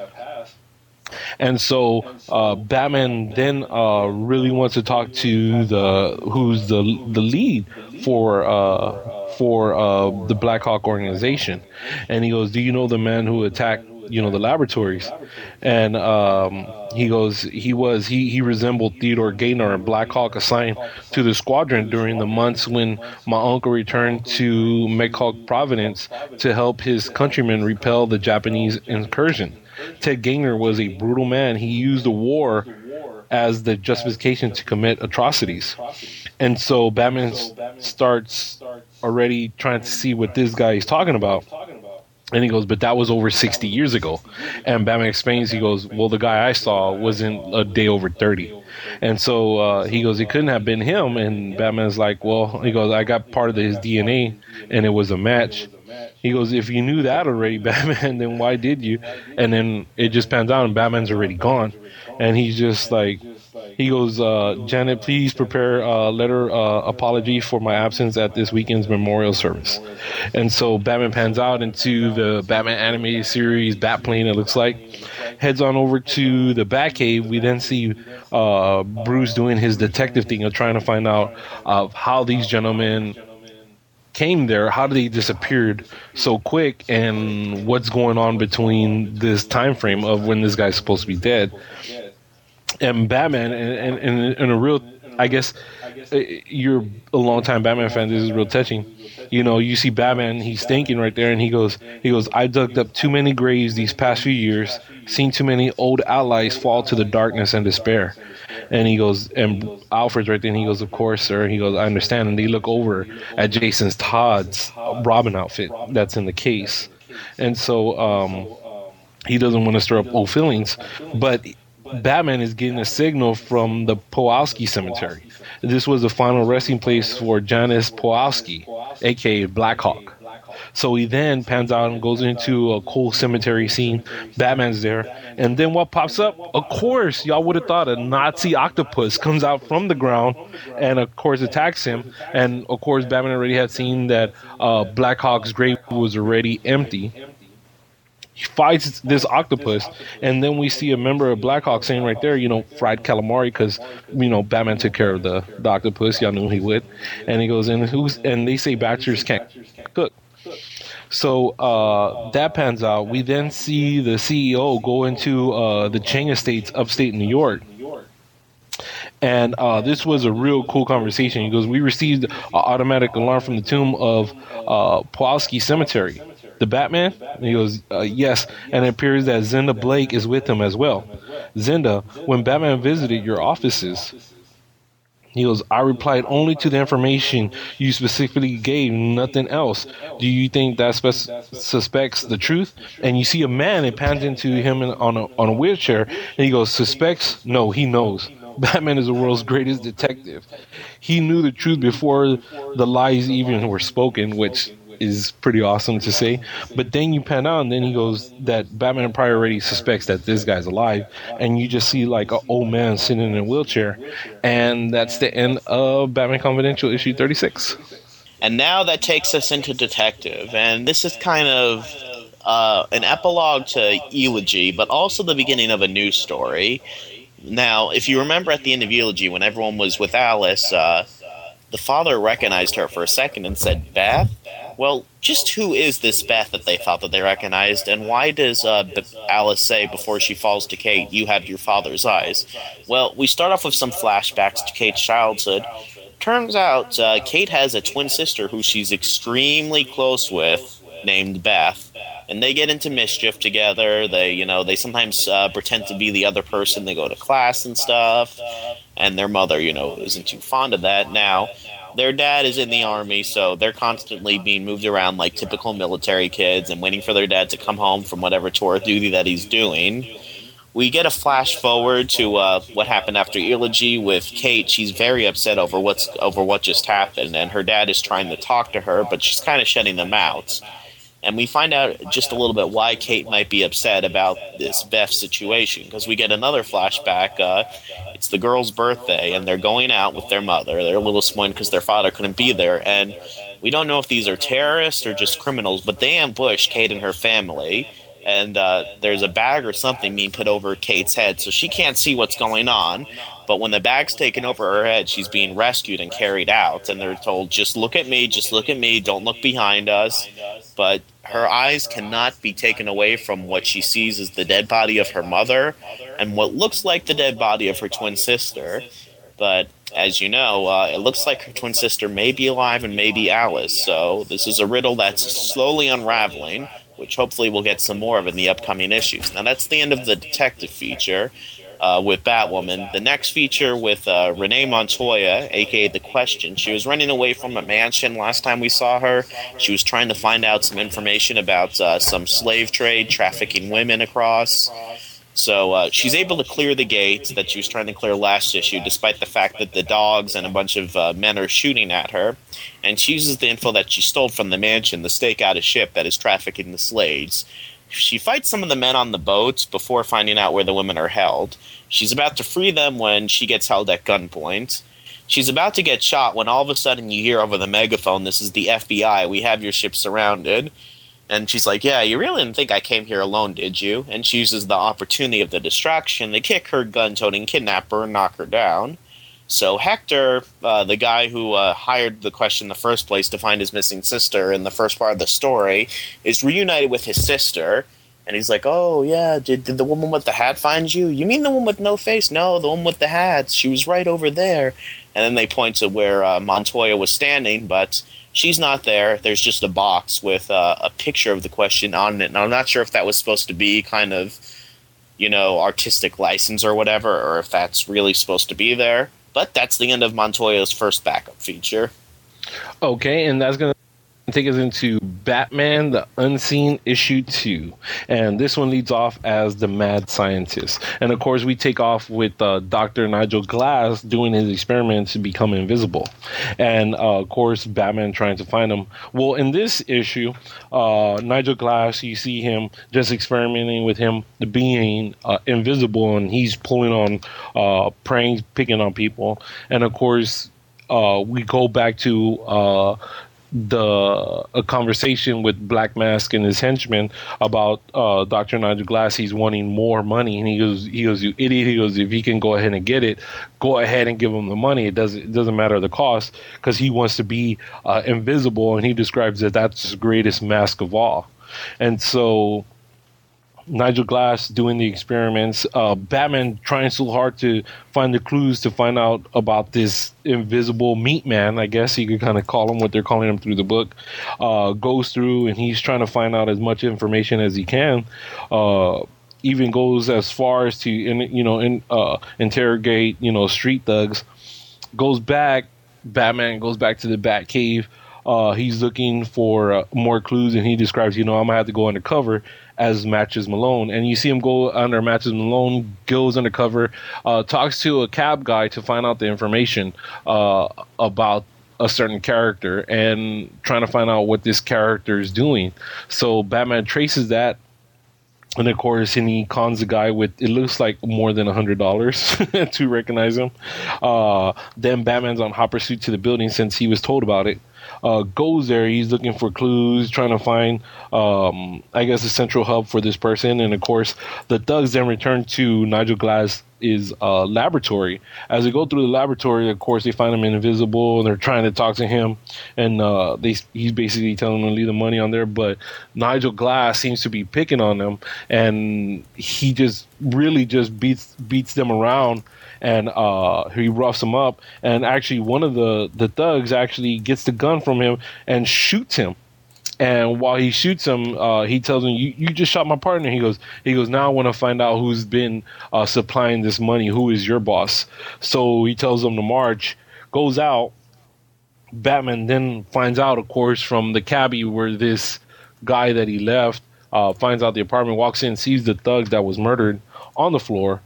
And of course, we see one of Black Mask thugs come over, and he goes, "Where's Moss, Hamalka?"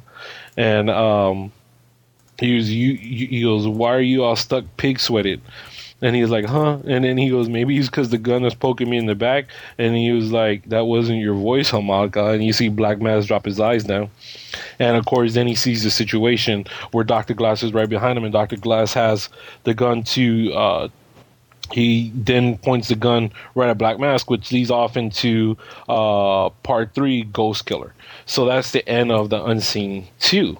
But here at the Batman universe, we got issue 3 already. So we're going to go ahead and review Batman Unseen issue 3. And so where you had last suspected it, the issue takes off where Dr. Nigel Glass has the gun at Black Mask's face. So as he has it right there and he's looking at him dead in the eye and he's really telling him like he really wants to shoot him, Black Mask then starts talking to him. He goes, "Why are you going to take it out on me?" He goes, "Wouldn't you like to take it out on people that most deserve it?" And of course, with the ability that he has now, wouldn't it be much easier?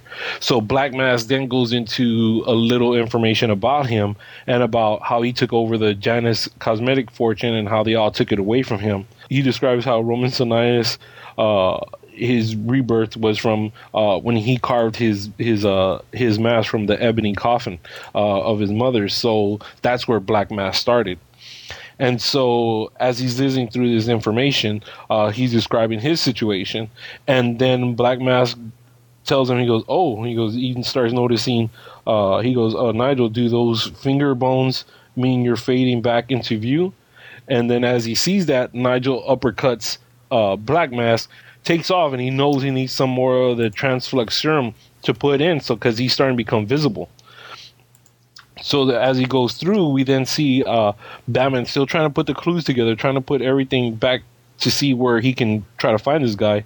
And then what Black Mask had talked to Nigel seems to be getting, now he wants to go inflict revenge. So as he goes and starts taking out his revenge on who have did him wrong. The landlord, he shot dead.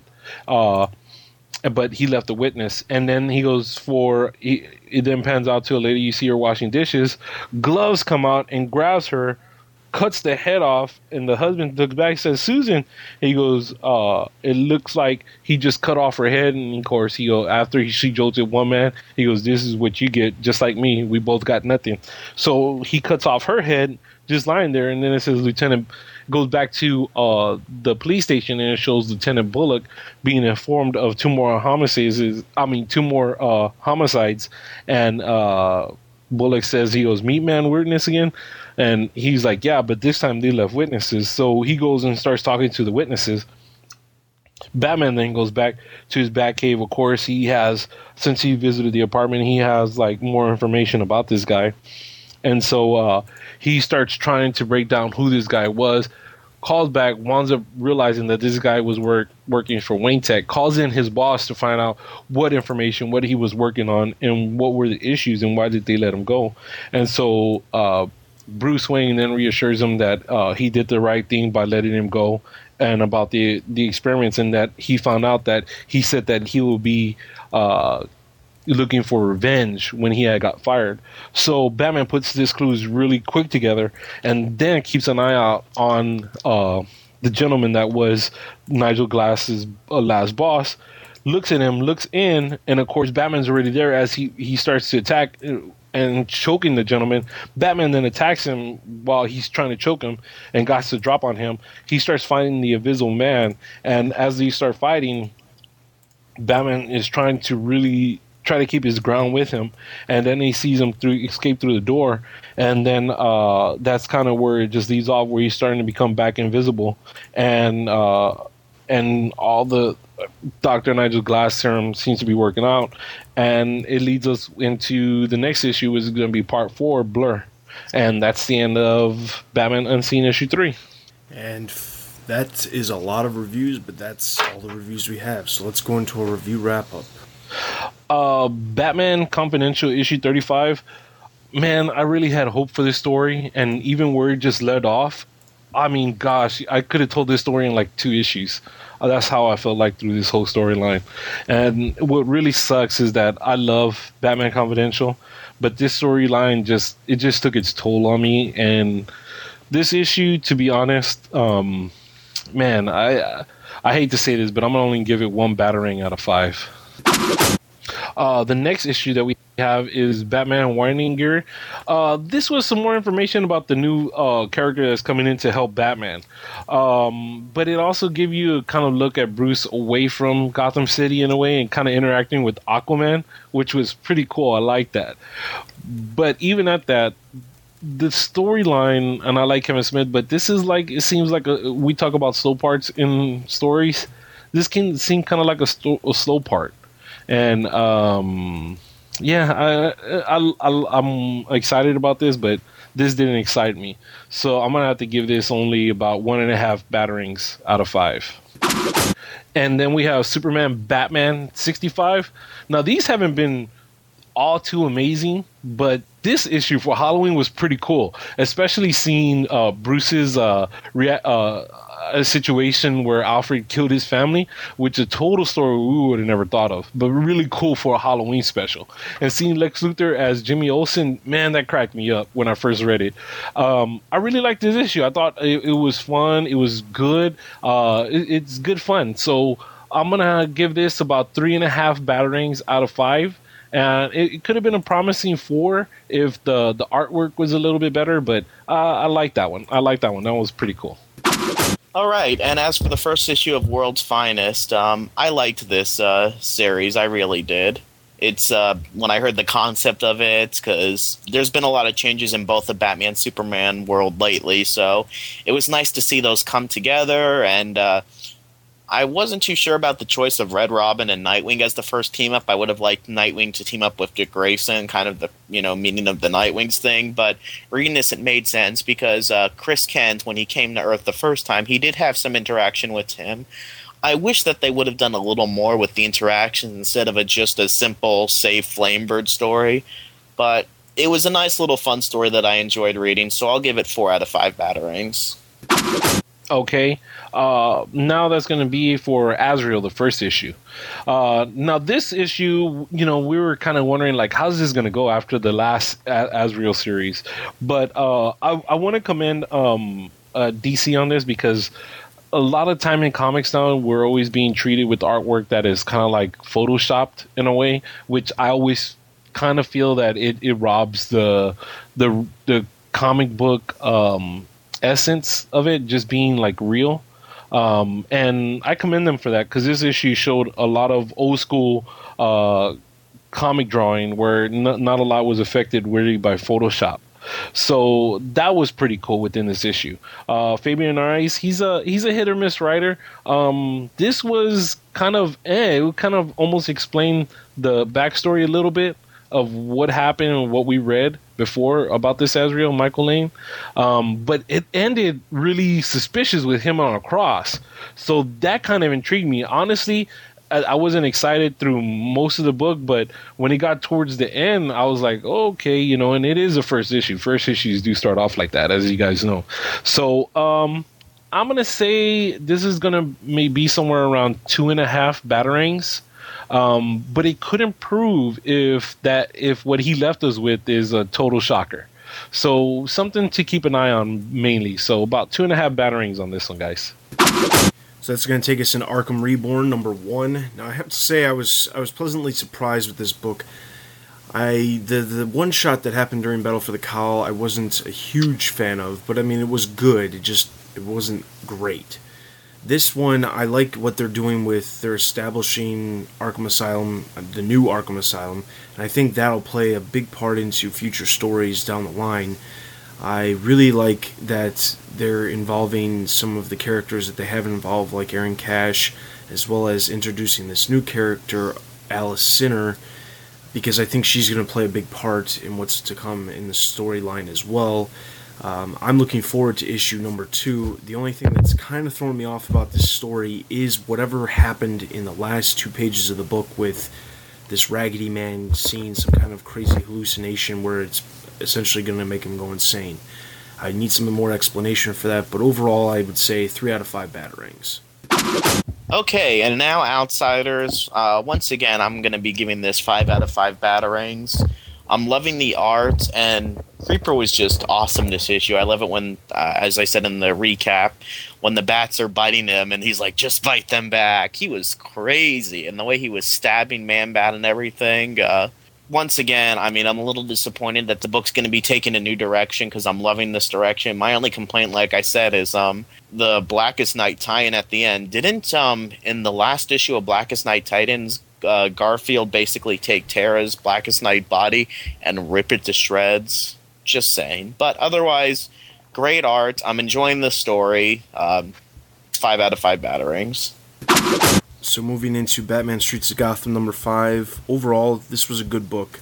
I thought having Chris Yost come on the book was going to hurt this book, since especially last issue was super great. But it worked well. It worked fine. It still followed what Dini's been doing in the book by, doing the flashbacks, but not flashbacks like Chris Yost does, where there's 6 different things that are happening at once. Instead, this was, a flashback to something that was tying in exactly what Dini did with that issue with the Broker, which was issue #3. So I really enjoyed it. I'm looking forward to see what's going to happen in the next issue. The art by Dustin Nguyen, amazing as usual. And then the co-feature, I thought the co-feature was great. It seemed a little longer than it normally is, but hey, I'm not complaining about that. I like to see Manhunter get a little bit of the personal life and then have to deal with the superhero / work life too. It's interesting, and I'm really interested to see what comes out in the next couple months as far as what goes on between her and Two-Face. So overall, I'm going to give this book 5 out of 5 batarangs. Gotham City Sirens, once again, can we limit Poison Ivy's powers a little bit? She can grab a cactus and make it grow that much in the span of a few panels. Really?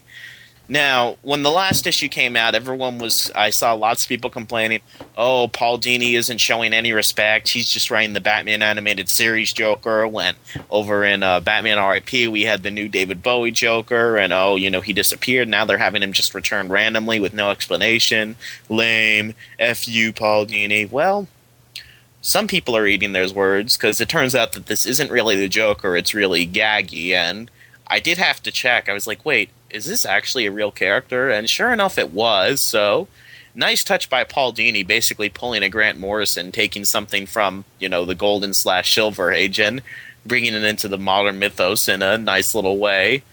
Like I said, I found it weird. Catwoman's really so quick to murder after she had that whole crisis of conscience last time. I know it's the Joker, but still, it was just like random, hey, let's kill the Joker. Can't believe we haven't thought of this before. There's a reason you haven't thought of it before, because killing the Joker isn't exactly something that you can just decide to do in an afternoon and get it done. He's the Joker. Well, in this case, he wasn't, though. The art's a little iffy, and there was those few complaints that I had right then and there, but otherwise, I always enjoy this book, so I'm going to give it 4 out of 5 batarangs. Alright, so Batman 692. Now, I gotta say right off the bat, I was so happy that Judd Winnick was off this book. I was really getting tired of what he was doing with Batman. And honestly, to me, it seemed like he was just digging a hole, and every month he dug the hole deeper. And as much as Tony Daniel has a very strange view of how to tell a story, he has an overall story, like Grant Morrison in a way, and it did run around a bunch, and there was a lot of things that are going to play into what's going on in the future, but that's what he does. He makes a story, and even though if you read it as a standalone issue, it doesn't really make a whole lot of sense, and it really seems like he's jumping all over the place, all these things eventually lead up to something else, and that's what he did with Battle for the Cowl, and that's what he'll do with this book. But hands down, Batman is back as far as not being the guy who's smiling at cameras and being the happy-go-lucky Batman that he's been as Judd Winnick's been writing him. So hands down to Tony Daniel as far as bringing the dark Batman back. I'll give this 4 out of 5 batarangs. Okay. Well, that's going to take us into Batman Confidential issue 36, the story with the Black Hawk. It seemed like a pretty cool story idea. After reading the whole bear thing and the Moscow thing, I kind of really welcomed this, and it had a little bit of that 1940s feel, which I really like. I like that kind of era stuff. But I'm really interested to find out where's this story going to. The artwork was okay, but as far as where Royal McGraw is taking this story, kind of interested. And to use the Blackhawks, that's pretty cool. So I'm gonna say this is gonna be somewhere around 3 batarangs with promise to a 4 if the whole story arc can prove to be satisfactory. But it's a lot better and a lot better improvement over what I read last in Batman Confidential. And for Detective, I really don't have a lot to say about this. I mean, because I enjoyed the story. It wasn't like, oh, well, why is Man-Bat here? Because he's supposed to be in Louisiana, and, this continuity thing, that. I mean, it was just a nice, straight-up, simple story. I like the ending a lot, kind of the cliffhanger that they did there. So 5 out of 5 for the Batwoman feature. For the Renee Montoya feature, I mean, whenever I read the Renee Montoya backups, I just kind of sleepwalk through it. It's like, okay. I mean, it wasn't terrible, but it wasn't terribly exciting either. So 2 out of 5 batarangs for that, and 5 out of 5 for Batwoman. Okay, that's going to take us to Batman Unseen issue 2, and this issue was just crap. That's all it was. You know what? And here's the thing: the only thing I liked about this issue was the way that Kelly Jones drew Black Mask, and I don't even care for Kelly Jones. I don't like his Batman. I don't think he can really draw Batman. But for some reason, the panels, the stories weren't flowing as well. I like the chapter breakups that he does, and putting the little interesting of Batman, looking through a spyglass or whatever, and that's pretty cool, and that stuff's that's pretty funny. But Doug Minnick, I mean, it's a total miss on issue 2. I'm going to only give this 1 Batarang out of 5, and that's only because I like the way Kelly Jones drew Black Mask in here. Issue 3 of the series, a better rebound. I will say a better rebound because it started to show more of their interaction between Nigel and Black Mask, which I think issue 2 could have just been told with this one right here, or it could have just been 2 issues right altogether. But Nigel Glass going back, and we finding out the story that he has the tie with Wayne Tech, and what Black Mask has against Bruce Wayne. You could kind of see that now. But honestly, he should have been told in issue 2 and not waited to issue 3. But at the same time, Kelly Jones draws an awesome Black Mask within the series. But unfortunately, Black Mask only appears a little bit in the beginning, and we have to be put through torture of Kelly Jones artwork through the rest of the book, I feel. But honestly, issue 3, it was a better rebound, but not much better. I'm only going to go ahead and give it 1.5 Batarangs out of 5 for issue 3. All right, so that's the review wrap-up. Now let's just go over some of the reviews that were posted on the site. Starting off with Batman Unseen number 2, Z-Factor gave it 1 out of 5 Batarangs. Batman Streets of Gotham, Tigger Brown gave it 2 out of 5 Batarangs. Superman Batman number 65, Z-Factor gave 4 out of 5 Batarangs. Detective Comics number 858, Tigger Brown gave 5 out of 5 Batarangs. Batman number 692, Tigger Brown gave 4 out of 5 Batarangs. World's Finest, Dark Knight Dave gave 3 out of 5 Batarangs. And Batman the Unseen, Z-Factor gave 3 out of 5 Batarangs. So, as always, you can check out the website and make sure you're looking for the comic book reviews from different people who aren't us, who are reviewing stuff on the website. So, no discussion because at this point we're already sitting at close to 2 hours, so let's get into Bat Books for Beginners. Let's throw it over to Nick.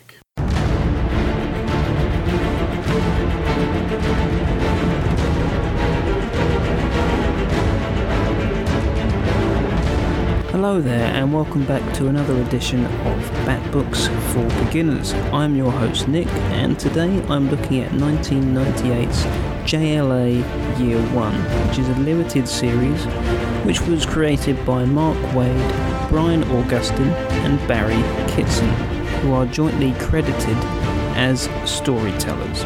Now it's a long story, so bear with me, let's get on with it.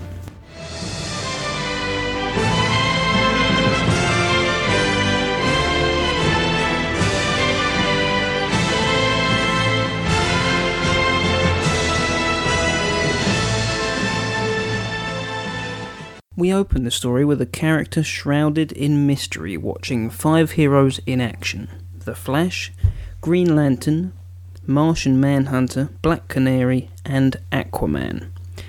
This figure jots down notes as we learn that the heroes have battled aliens and have worked together to take them down.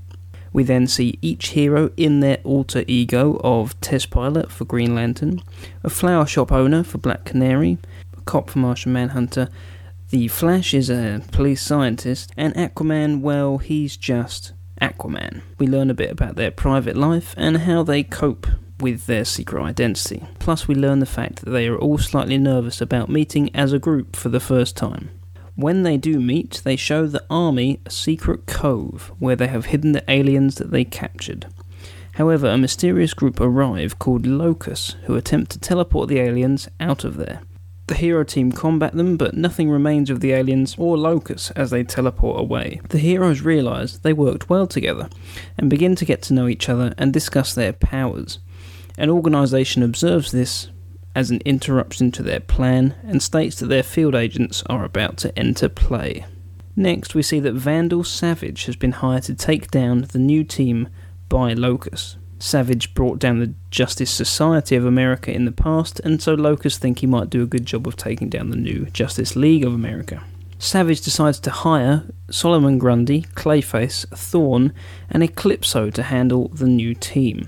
That team meet at a press conference and state their intentions to form a new Justice League of America.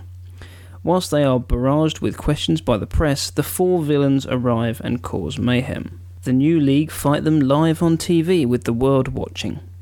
They struggle. The world worries, but thanks to some ingenuity, the League defeat the villains and save the bystanders. However, the villains do get teleported away. Batman looks on at the new Justice League and expresses to himself that they are not welcome in Gotham and they should be dealt with. Green Arrow also arrives to greet the new team and seems to want to join them. Plus, a representative of Ted Kord and Kord Industries arrives, telling the team that lots of finance is available to them and he wants to meet them to discuss it. Meanwhile, Locus are working on the alien corpses and remains left from the fight with the JLA, and are not having any success in developing a new alien. Meanwhile, the JLA are setting up their base in that cove with gadgets provided by Kord Industries and a mechanic.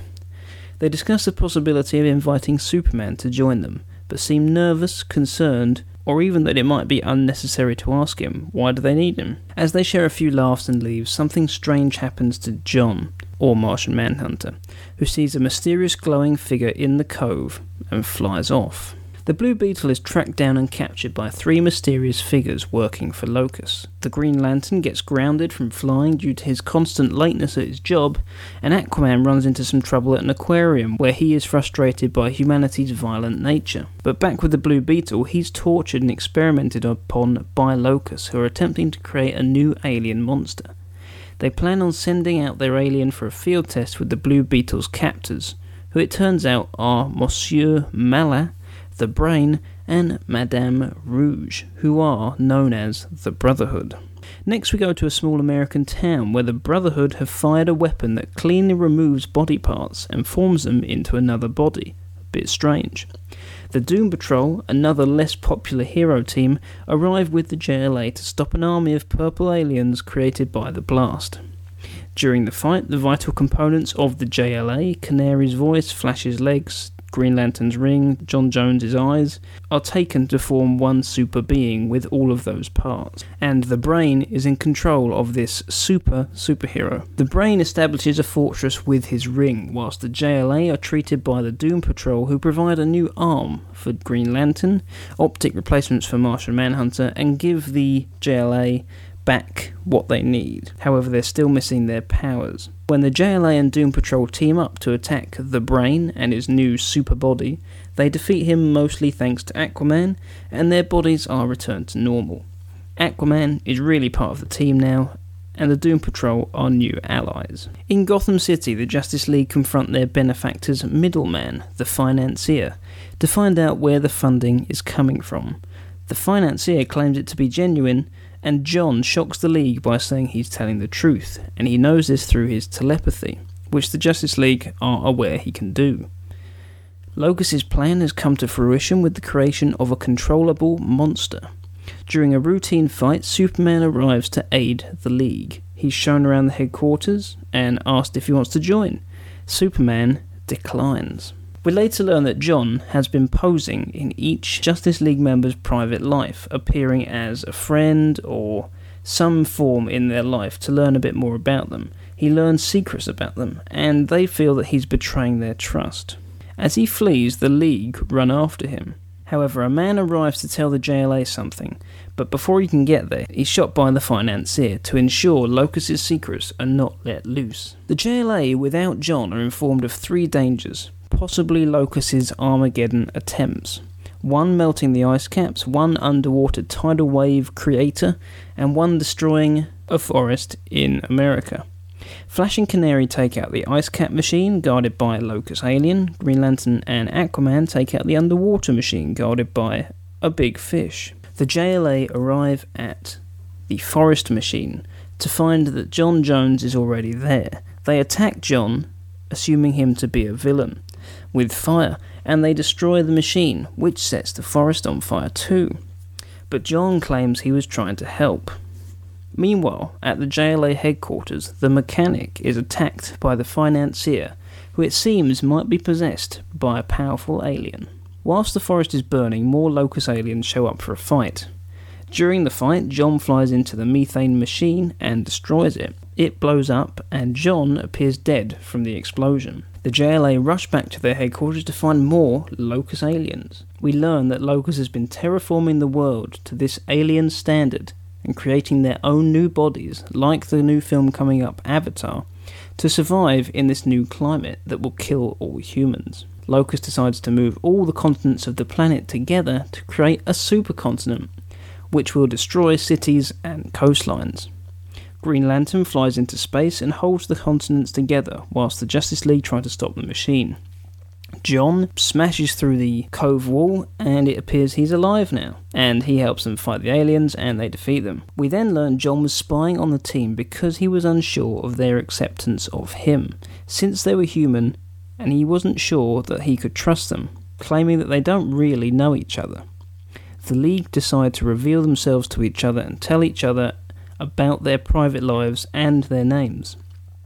Suddenly, the mechanic bursts in to tell them that his uncle, the financier, tried to kill him, and he realises that the planet has been prepared for the arrival of a huge amount of spaceships that start to arrive on Earth. Only one group dares to challenge this intergalactic threat, the Super Friends. With Locus defeated, the alien force invades, capturing every single hero and imprisoning them on an Atlantic island, including Batman, who we see defeated in the Batcave. We're told that when the 7 aliens fought the Justice League at the beginning of this story and helped unite our Justice League, one alien was not found. His landing went wrong and he didn't inherit his host body. He was trapped underwater and freed by the group Locust. So he took the body of the financier and acted as a spy, waiting for the moment to strike Earth. Now he leaves the body of the financier and steals the body of one of his soldiers. The financier, now free of the alien lord, flees and is caught by Vandal Savage, looking to bring down the aliens. The JLA head to their headquarters and find that the files John compiled of every hero on Earth have been stolen. Probably by the financier, which is how every hero has been captured. They've been taken out in their private lives.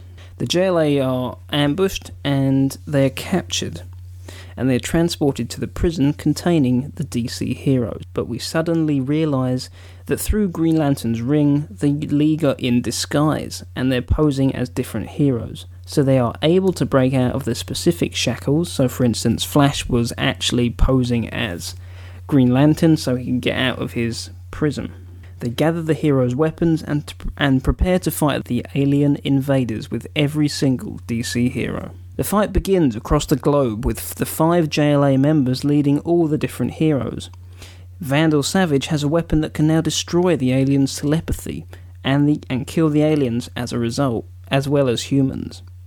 Vandal Savage appears to the JLA, but it turns out to be a mind-controlled Clayface. Savage offers the weapon as a gift to the JLA. They are apprehensive about using it since it may kill humans and the JLA too. John takes the machine and decides to use it. He is not telepathically powerful enough on his own, and the entire JLA are used to add their mind and destroy the aliens, sending them back to their world. So the JLA was successful, and gained the admiration of all the heroes, including the JSA, that's the Justice Society of America, and Superman, who wants to join the League. They are heralded by the media and public, and realise that their team is now going to be defending the planet and humanity. The book ends with the team voting to include Green Arrow into the League, and we see the financier arrive at an office telling Oliver Queen that the JLA are getting nosy again about where their finance is coming from. So we learn that Oliver Queen, the Green Arrow, has been providing their funding all this time.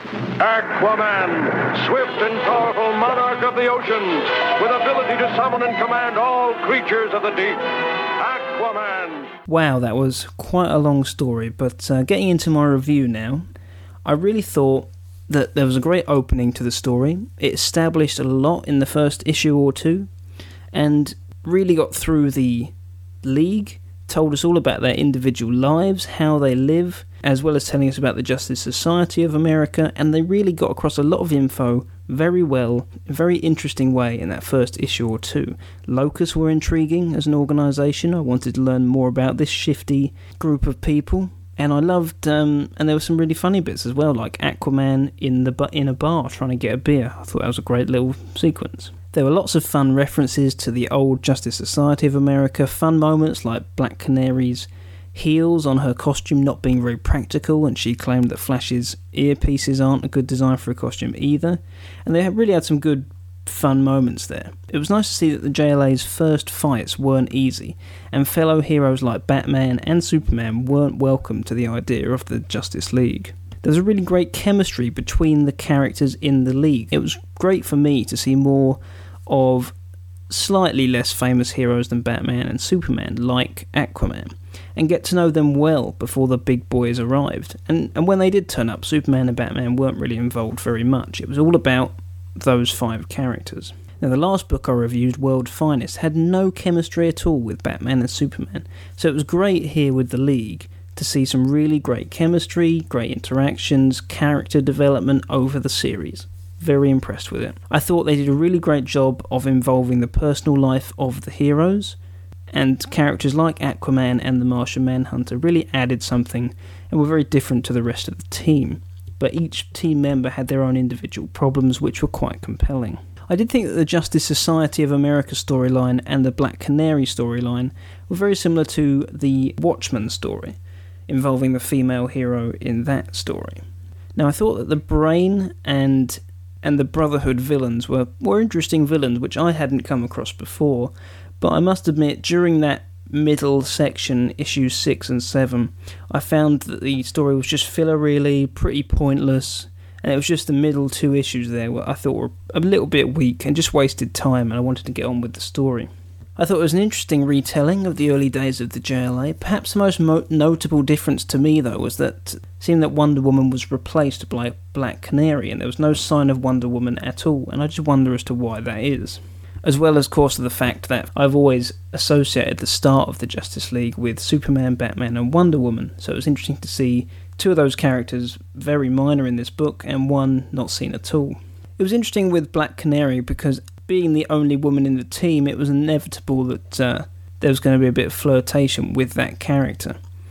And I think they got through that quite well. And the Manhunter as well isn't ready to trust his human counterparts, nor is he willing to reveal the extent of his powers. It really showed how they were uneasy with each other to start with, which is nice to see. It wasn't all perfect and everything was easy. It was a difficult start for the Justice League. And in other words, these first steps are awkward ones for the team. And they do a fantastic job of showing how these personalities clash at certain points. The art, I think, had a classical feel to it, but it doesn't appear dated and works very well. I personally haven't ever warmed to the Justice League, and I feel this is probably because I've only seen limited stories, so the odd TV show episode or short comic story. There was never much development there for me. But over 12 issues here, I thought this was a great story, told really well, and apart from a blip in the middle, wasting time a little bit, it had me wanting more all the way through. The aliens and cosmic stuff is not usually my sort of stuff, but here it was fine, just because I was interested in the League and their adventures, and I wanted to see how they got on, and it's great storytelling, good art, great book. I'll be giving it 4 out of 5 batarangs, and it's nearly a 5, except for those couple of issues in the middle. By authority of the mystic guardians of the universe, on the far distant planet Oa, Hal Jordan, test pilot, becomes the Green Lantern, a cosmic crusader whose magical power ring at his bidding accomplishes the impossible. So that was Justice League of America Year 1. I hope you enjoyed that. I recommend that book. And if you're starting to think we're getting off the Batman track a little bit, do not fear, as we're tackling Batman Tales of the Demon next time. This is a trade paperback collecting early stories of one of Batman's most formidable enemies in history, Ra's al Ghul. So I look forward to that. This has been Nicked. See you next time. A scarlet costume ejects from his ring, and in a blur of motion, police scientist Barry Allen becomes the Flash, world's fastest human. The Flash, whose speed enables him to vibrate through solid walls and conquer the barriers of time and space in the pursuit of evildoers. The Flash, Scarlet Speedster for Justice. Alright, so that was Bat Books for Beginners. Make sure you pick up the next book for the next episode. Let's get into our upcoming releases for the next 2 weeks. We have, on November 18th, Azrael number 2, Batman Confidential number 37, Batman Battle for the Cowl, Batman Streets of Gotham number 6, Batman the Unseen number 4, The Outsiders number 24, and Superman Batman number 66. On November 25th, we have Arkham Reborn number 2, Batman the Brave and the Bold number 11, Detective Comics number 859, Gotham City Sirens number 6, and World's Finest number 2. Going into what we will be covering in the next episode, we will be covering Batman Robin number 6, Batgirl number 4, Batman 693, Batman Doc Savage Special, Red Robin number 6, Azrael number 2, Batman Confidential 37, Batman Streets of Gotham number 6, Batman the Unseen number 4, Outsiders number 24, and Superman Batman number 66. So a lot of comics once again, but not nearly as many as this episode. Alright, so at this point, this is pretty much the end of the podcast, but I just want to throw out a couple things. The first thing is Project Fanboy. The awards nominations have been posted, and we are nominated for Best Fan Site. So now is the time when we would like you all to go to Project Fanboy and vote for us for Best Fan Site. Now, those votes are going to go through December 31st, so even though you've got plenty of time, please go over there and do it now, so that way you don't forget. That brings me into the next thing. Now, recently there's been a lot of things happening on the podcast, us being late, as well as some of us not being able to be on the podcast themselves. So what I'd like to do is I'm putting a call out for new co-hosts, and specifically people who would be able to edit podcasts. You don't necessarily have to be a co-host, but the problem is that Savannah at this point in time has left, and we haven't heard from her in a month, and she had a lot of personal issues and different things in general that are preventing her from helping out.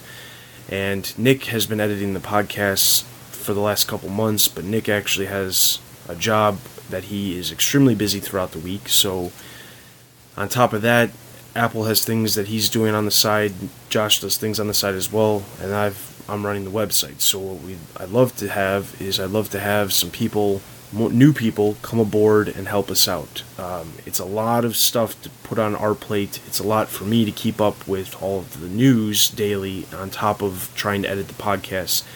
And as you may have noticed in the past, some of the episodes that I edit are nowhere near as good quality as some of the ones that Savannah and Nick have done. So putting the call out there, new co-hosts. We'll probably restructure some things if we can get some new co-hosts.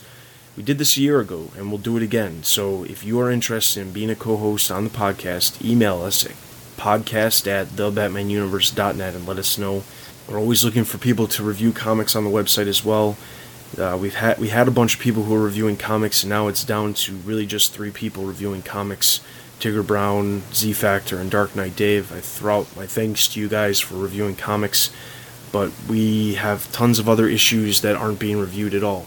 So send us an email and let us know that you want to review those, because there's plenty of books that need to be reviewed. This is basically a call for help. This is a lot of stuff for me to take care of, and I can't put everything on to Nick, Apple, and Josh. So in order to keep the site going, we need some more people to come out and help us out, because the site's gotten a little bit bigger than we imagined at first, and as much as we'd love to sit here and brag about how large the site is a little too large for the few of us to handle. So we could use all the help we could get.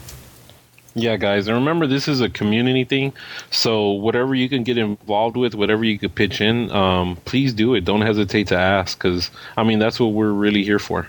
And just as an instance, I'd like you both to tell the fans what you've gotten out of helping out for the site. Yeah, it's been fun.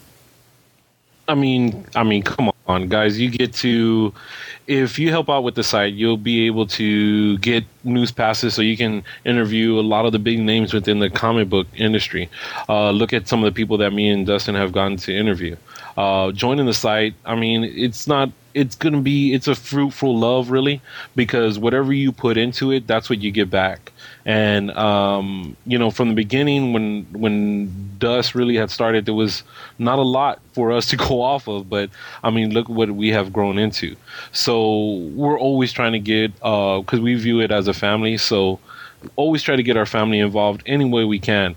And it could lead to you, if we can't make it to Chicago, New York, San Diego, Florida, wherever the case may be, London, if you're in that area and if you can help out the Batman universe in those areas, we more than welcome you to come along and help us out. Especially when the comic conventions come along, because we have the opportunity to get multiple press passes for different events. The thing is, you have to be helping us out for quite some time ahead of time. Chicago's coming up in April. Then we've got San Diego in the summer and New York Comic Con in the fall. So these conventions, would be an opportunity for you guys to help out the site, number one. And number two, meet some of these people that you might not have a chance to meet or ever get a chance to talk to. I mean, you could go to the San Diego page that we have on the website and see all of the tons of big name people that Apple and I talked to when we were in San Diego. And that's only going to happen all over again this year. Right. And make no mistake about it, guys, it is work. Because Dustin and I were running around, being in lines, trying to get an interview with someone who was talking to 25 other people, almost asking the same questions. So, we always try to spice things up a bit to make it different for them. But at the same time, guys, it'll be really cool to go to a convention and you say, I'm going to go look around, I'm going to buy this. It's really not the case when you're actually there working for press. And press is most times standing in line waiting to get an interview a lot of times for you guys. So, right. But it's all fun, though. It's really fun. The more people we have when we go to these conventions, the more chances we have to, everybody has free time. Apple and I had very, very little free time when we were in San Diego, but that was because we talked about this before, we were just understaffed. If we had more people, it wouldn't have been so bad. Yeah. And we have a lot of fun on these podcasts, too. And one example, if you listen to the 3-part 1960 special that Nick put together, just listen to those to all those bloopers at the end. I mean, you can see that was one of the shows we just had a blast doing. And the moving commentaries over the summer. I mean, this podcast isn't all, it can be work sometimes, but it's fun. It is fun. Mm-hmm. It's a lot of fun. Yeah, I mean, and I've enjoyed our little, back get-togethers, and there's some other perks too. Like, we'll be able to like send each other stuff that the other people are missing sometimes. And I got my Batman Universe T-shirt too from Dustin. And as time progresses, also Warner Brothers is recognizing us a lot more. If you look at the website and read the editorial section, they're sending us a lot of things to review, and there's a lot of things that I have absolutely no inclination whatsoever to keep. Which means staff gets first choice. That's just the way it goes. So keep that in mind too. Like I said, we're looking for reliable people who've got some extra time to spare. Honestly, Nick can edit a podcast in like 3 or 4 hours. It doesn't take as long as you might think. If you're sitting there and you don't have anything else to do, it only takes a couple hours to do. This episode obviously would take a lot longer because it's 2 hours long, but for the most part, it doesn't take a lot to edit. It just takes some creativity, really, because you have to find clips and you're placing the clips where you want them to place. The editing is the big thing. The co-host is another thing because we lost Savannah and Apple and Josh and Nick aren't always available to record. So email us podcast@thebatmanuniverse.net. For anything else, you can email us at that email address as well. Make sure you're checking out the website for daily comic news and the editorial section for comic reviews and other comic posts. For the blog section, if you guys are reading the blog, please leave comments, because what makes us keep doing the blog is by you guys leaving comments. We made the blog because you guys asked for it, and we're not getting a ton of response for it, and that's part of the reason we end up chopping things off, is because, one, some of this stuff takes a lot of time, and to get absolutely no response about it, it doesn't really help our motivation whatsoever. So please leave comments if you're reading the blog. Go onto the forums. You can leave any kind of messages you want. You can interact with other people. If you're having a problem getting onto the forums, it's because your name is a very strange name and it's not a normal name that I would think would be a normal forum name. So I've considered it spam. So if you're having problems getting on, email us and let us know, and we'll make sure we get your account activated. For everything else, leave reviews on iTunes, go vote for us on Project Fanboy, and that's pretty much it for this episode. So this is Dustin. This is Apple. You got Josh. And you've been listening to the Batman Universe Comic Podcast, episode 31. We'll see you guys next time. Take care, guys. Bye-bye.